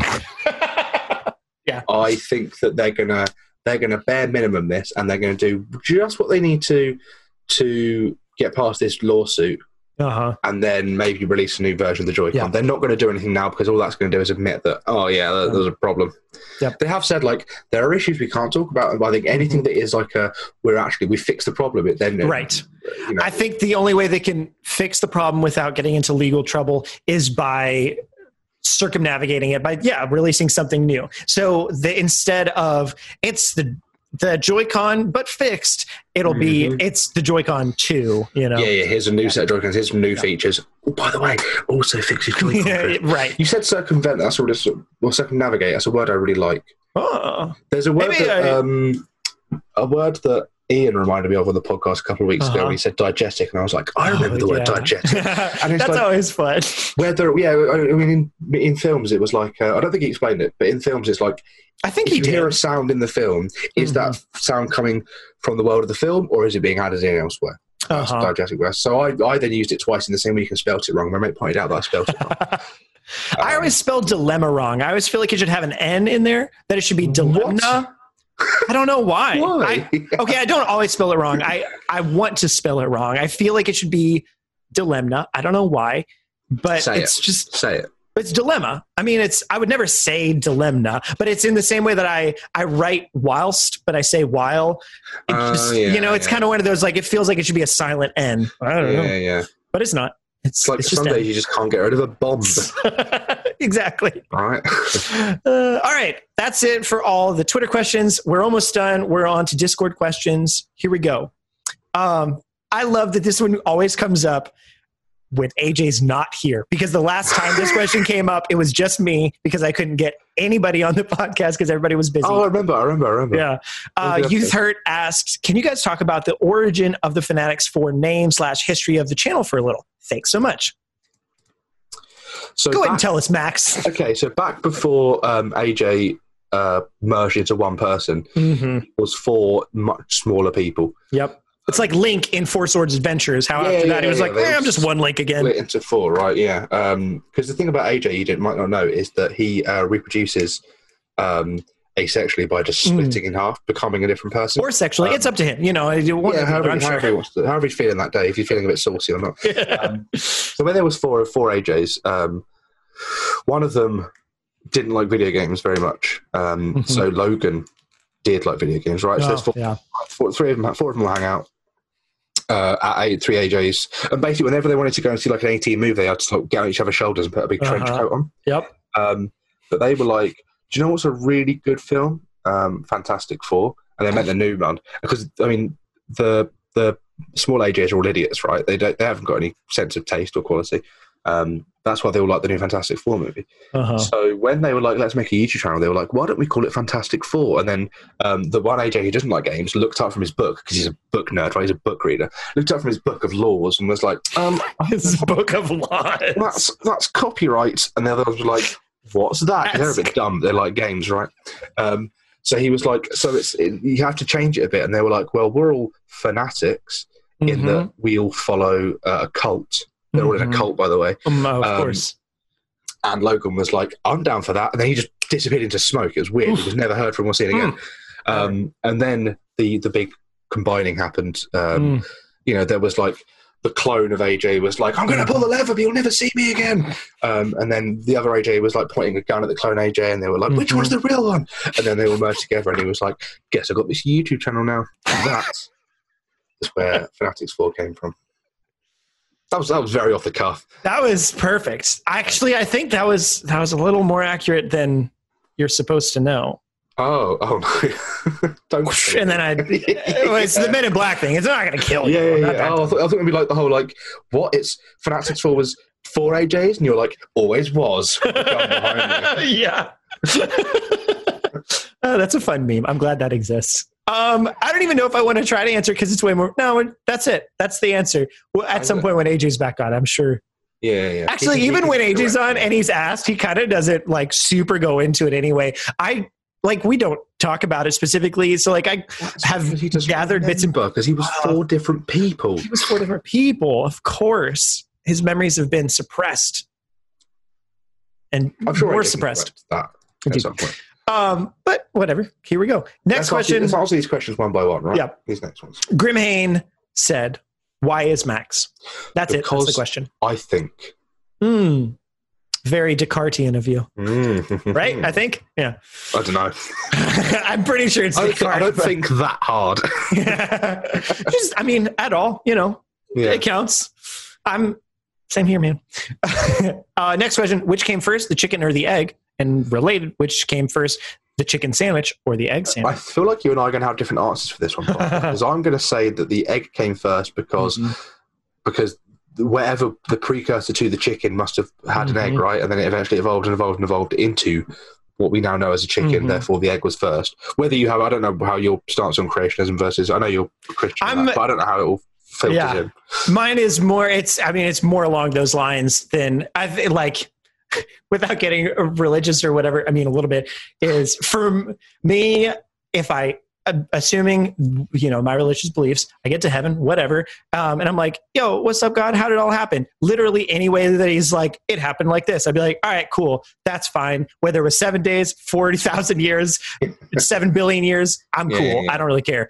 But I would tend to believe there's a lot of proof that like sciencey stuff that it probably happened the sciencey way, Yeah. So that's my little spiel there. Grimhain is trying to drive a wedge between us, Puck. I don't like. But no, yeah. So I'd say something along the same lines. But even then, I don't know how it would. I don't understand evolution enough to even know how that works. So, at what point was it a chicken? I mean, probably yeah. At some point, the first egg was like, that's going to become, when it comes out, it's going to be chickeny, I guess. I just can't imagine a world where there were chickens that were giving birth like a mammal does. Yeah. And then we're like, why are we not using eggs? This is a little quicker. Yeah. It's much easier. Yeah. So, yeah. There's that. Which came first, though, the chicken sandwich or the egg sandwich? 100% the chicken sandwich. Yeah, definitely. Because people were like eating the meat of the chicken probably, and they were like, what's this weird thing? That's what I want to know with a lot of these things is like, who decided, I mean, people say this all the time, but who decided the first person to be like, something's coming out of that cow? We should probably do something about that. I know the answer to this one. Oh, no. So, I mean, obviously it's going to be a case of like, we breastfed and therefore we're like, that's probably the same thing. But also it's like, you see a baby cow walking away from a mama cow, looking all satisfied, milk dripping down his mouth. He's like, but he's going, moo, ooh. And the cavemen are like, that looks tasty. I could do some of that. Look how satisfied that cow is, and then they try it. Same with like cheese. How like they probably like cut open. This is gonna get real gross. They kill the cow, cut it open, get the stomach out, and they're like, "What's this weird substance?" And it's cheese because the rennet in the wait, really? Stomach. That's a So they can turn the cheese in the udders. So to make cheese, it's not cheese as we know cheese, but to make cheese, you need rennet, which is an animal product, sort of an animal byproduct. They've made it not animal product, but it's like in the sheep stomach or a cow stomach, I think. You need rennet to mix with the milk in order to separate the curds and whey, right? So they open up a stomach and they're like, this cow's just been drinking milk. Why are there these curds in here? And what's this delicious whey-looking stuff? So they were like, why don't we try and, keep milk in here? And then and then curds and whey happen, and then they eventually you get mac and cheese, right? That's how it happens. The two are connected. See, I'm saying a lot of things here as if I'm stating facts. These are just things that I know from how information. Yeah. Oh, 100%. You just go, that's how that happens. Yeah, so I don't because the fact that we're talking about Grimhain's questions, Grimhain's going to go, actually. Let me tell you, I've actually done some research into cows, and let me tell you, cows hate milk. I don't want that. Because I know cows love milk. Cows hate you, so. Well, yeah, cows are stupid opinions, aren't they? They're not the best thinkers, are they? And there you go. He finally asks, how many licks does it take to get to the center of a blow pop? Max is hereby volunteered as the tester. Parker can be in charge of the experiments done to get the solution. Is the blow pop the lolly? What word do you use for lolly? Lollipop. Lollipop. Is it when you go, is that a blow pop? Oh, no. A blow pop is, it's, if you know what a Tootsie Roll Pop is. No. Actually, this is a better question. Do you know the phrase, how many licks does it take to get to the center of a Tootsie Pop? Don't know what it means. Okay, interesting. So there's a thing called a Tootsie Pop. What's at the center? What's in the middle? So do you know what a Tootsie Roll is? No. It's like a taffy-ish. Used to use it, or people used to use it to look like, because they thought Rachel was right? Yeah. Sorry, carry on. So it's kind of a taffy, chocolate-ish sort of thing. I'm not sure exactly what it is, but so at some point they made a Tootsie Pop it's a little bit of that, like a sphere of that, like that big or whatever, and a lollipop around it. Got bubblegum inside it. Exactly, you got it. Yeah, boy. See that? Making links. But in the 50s or whatever, and actually there's the Game Theory, Film Theory channel, they just, which also Dan Seibert, he edits for them, if y'all know who he is. So they made a Food Theory channel, and where they also answered this question. It just came out this last week, and this is probably kind of what Grim Hane's referencing, I'd guess as well, where they tested out what's the fewest licks that it could take to get to the center of a Tootsie Pop. And it was, I think one person got in like 96 licks, but they optimized. They'd like made sure that they were as sweaty as possible and got like a full lick. And I don't want to get into this science question because the one time that I happened to dare say that it might take me a week to swim to the US, I got a breakdown. I don't want to say. I don't want to. I'll volunteer the test. Did somebody say that it would? Wait, did people? Was it Grim Hane? Did he say that it would take less than a week? Grim Hane specifically said that, it would take less than a week. But I said, if I'm swimming for like 12 hours a day and then sleeping, then it would take this amount of time. But if I'm like unrealistically swimming from A to B and never stopping and going at a constant pace, it would take this amount of time. I mean, I think to be honest, it takes some people 5 minutes to run a mile. It would take me longer than 5 minutes to run a mile. It takes some people even longer to run a mile. Do I seem like I'm a competitive swimmer? Yeah, you're not a competitive swimmer? No, sadly not. My number, not that I've thought about this a lot, I'm not mad about it. My number came from a man that actually did it and said it took me this long. I then assumed that, if I was going to do it, I'd have to at least be as good as that guy. At least be the best I could be is as good as that guy. Yep, it's true. We got two last questions and then we're done. Mega Man asked, what has been a new skill you've developed over lockdown? And I actually have an answer. Oh. I'm so happy. I got Ashley an espresso machine for her birthday last week, and I've been making iced coffees, and I've gotten pretty good at making iced coffees. So I'm happy about that. I taught myself to make a cheapo, if I want to make an iced coffee in a pinch recipe, right? So you get a bit of warm water in the bottom of a... go back. You get instant coffee. Do you have instant coffee, like coffee granules, freeze-dried coffee in the US? Yeah. I know you have so you get like 2 of that, 2 spoons of that, teaspoons, and then you have like an equal amount of sugar, right? Sounds quite sweet. You then cover it with like hot water, warm water. You mix it, it becomes like a syrup. Okay. Top that with iced milk. You've made like a what's the word? Ghetto iced coffee. Yeah. Nice. Are there any skills that you've developed over lockdown? Yeah, weirdly out of nowhere, just out of nowhere, I've developed the ability to save money, but also spend money. Look at that. Before lockdown, I was like, I don't know where my money goes. I don't have any money. I don't have anything to show for it. Where's it all gone?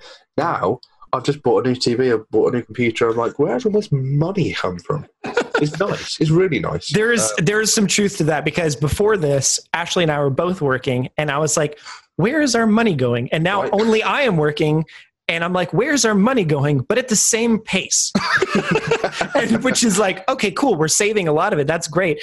But I still don't understand how this is the same as before. Yeah. Something's different, but there must be something relative, because I was like earning £400 a month, working 16 hours a week at a local shop. My money was disappearing at the same rate that it was now. Like I'm earning, I'm not going to say how much I earn, but I'm earning more than that. I'm working full time and being paid a full time. $1 million. Wait, which one is it? I think there you go. $1 million. While in the UK though, which is odd. I'm working full time. I'm earning money, and yet, before there was a point like a couple of years ago where I was like getting to the same point in the month and being like, I don't have any money. But before, when I was earning £400 a month, I was like, I don't have any money. At the same point. But then now I had to pay for like phone bills, and I had to pay for things. How was I doing that before? But lockdowns happened, and now it's true. I'm going to buy a house. So now that's the plan. Last question is from Golduck Pikachu 45, who asks, "Is it true that if you don't use it, you lose it?" Asking for a friend. Well, let me tell you, if you don't renew your Nintendo Switch Online subscription, it will just go away if you don't have the automatic renewal turned on. And if you are not using it, you're going to forget, right? You're going to be playing. You're going to go back to Smash Bros. America after like 6 weeks and be like, "Oh, I can't play it because I've not got it online." However, if you're like playing it constantly and using it, you're going to be like, "I'm going to run out." Oh my god! Counterpoint though, because that's true. But counterpoint. Now that things are set up for automatic renewals, if you don't lose it, you're less likely to lose it sometimes because like I could just forget, oh, I have a Netflix account and then it just keeps on going, you know, and then you never lose it because you're losing the money though. That's for sure. So watch out for those. But also if you're not lifting weights and consuming an amount of protein and the amount of calories that keeps you in a muscular form factor, you do lose it eventually. That's true. Yeah. That's accurate. But you know what? If you don't use your Twitch Prime subscription, you're going to lose it. You do lose it. You're right. Like I have it for months. And so, you know, go subscribe to that. But then do all the other YouTube stuff, whatever. Go to lootpots.com. Go to anywhere else you want that is safe and family friendly and happy. Or my OnlyFans if you want to do the opposite of that. I have one. I wish. Yeah. And that's it from us, y'all. We're done. So we will see you next week and stuff. I mentioned on Twitter, I'm making a video next week that I'm very excited about. I'll tell Max about it after we get locked up. Cool. All right. That's it from us. See you guys later. Bye, everyone.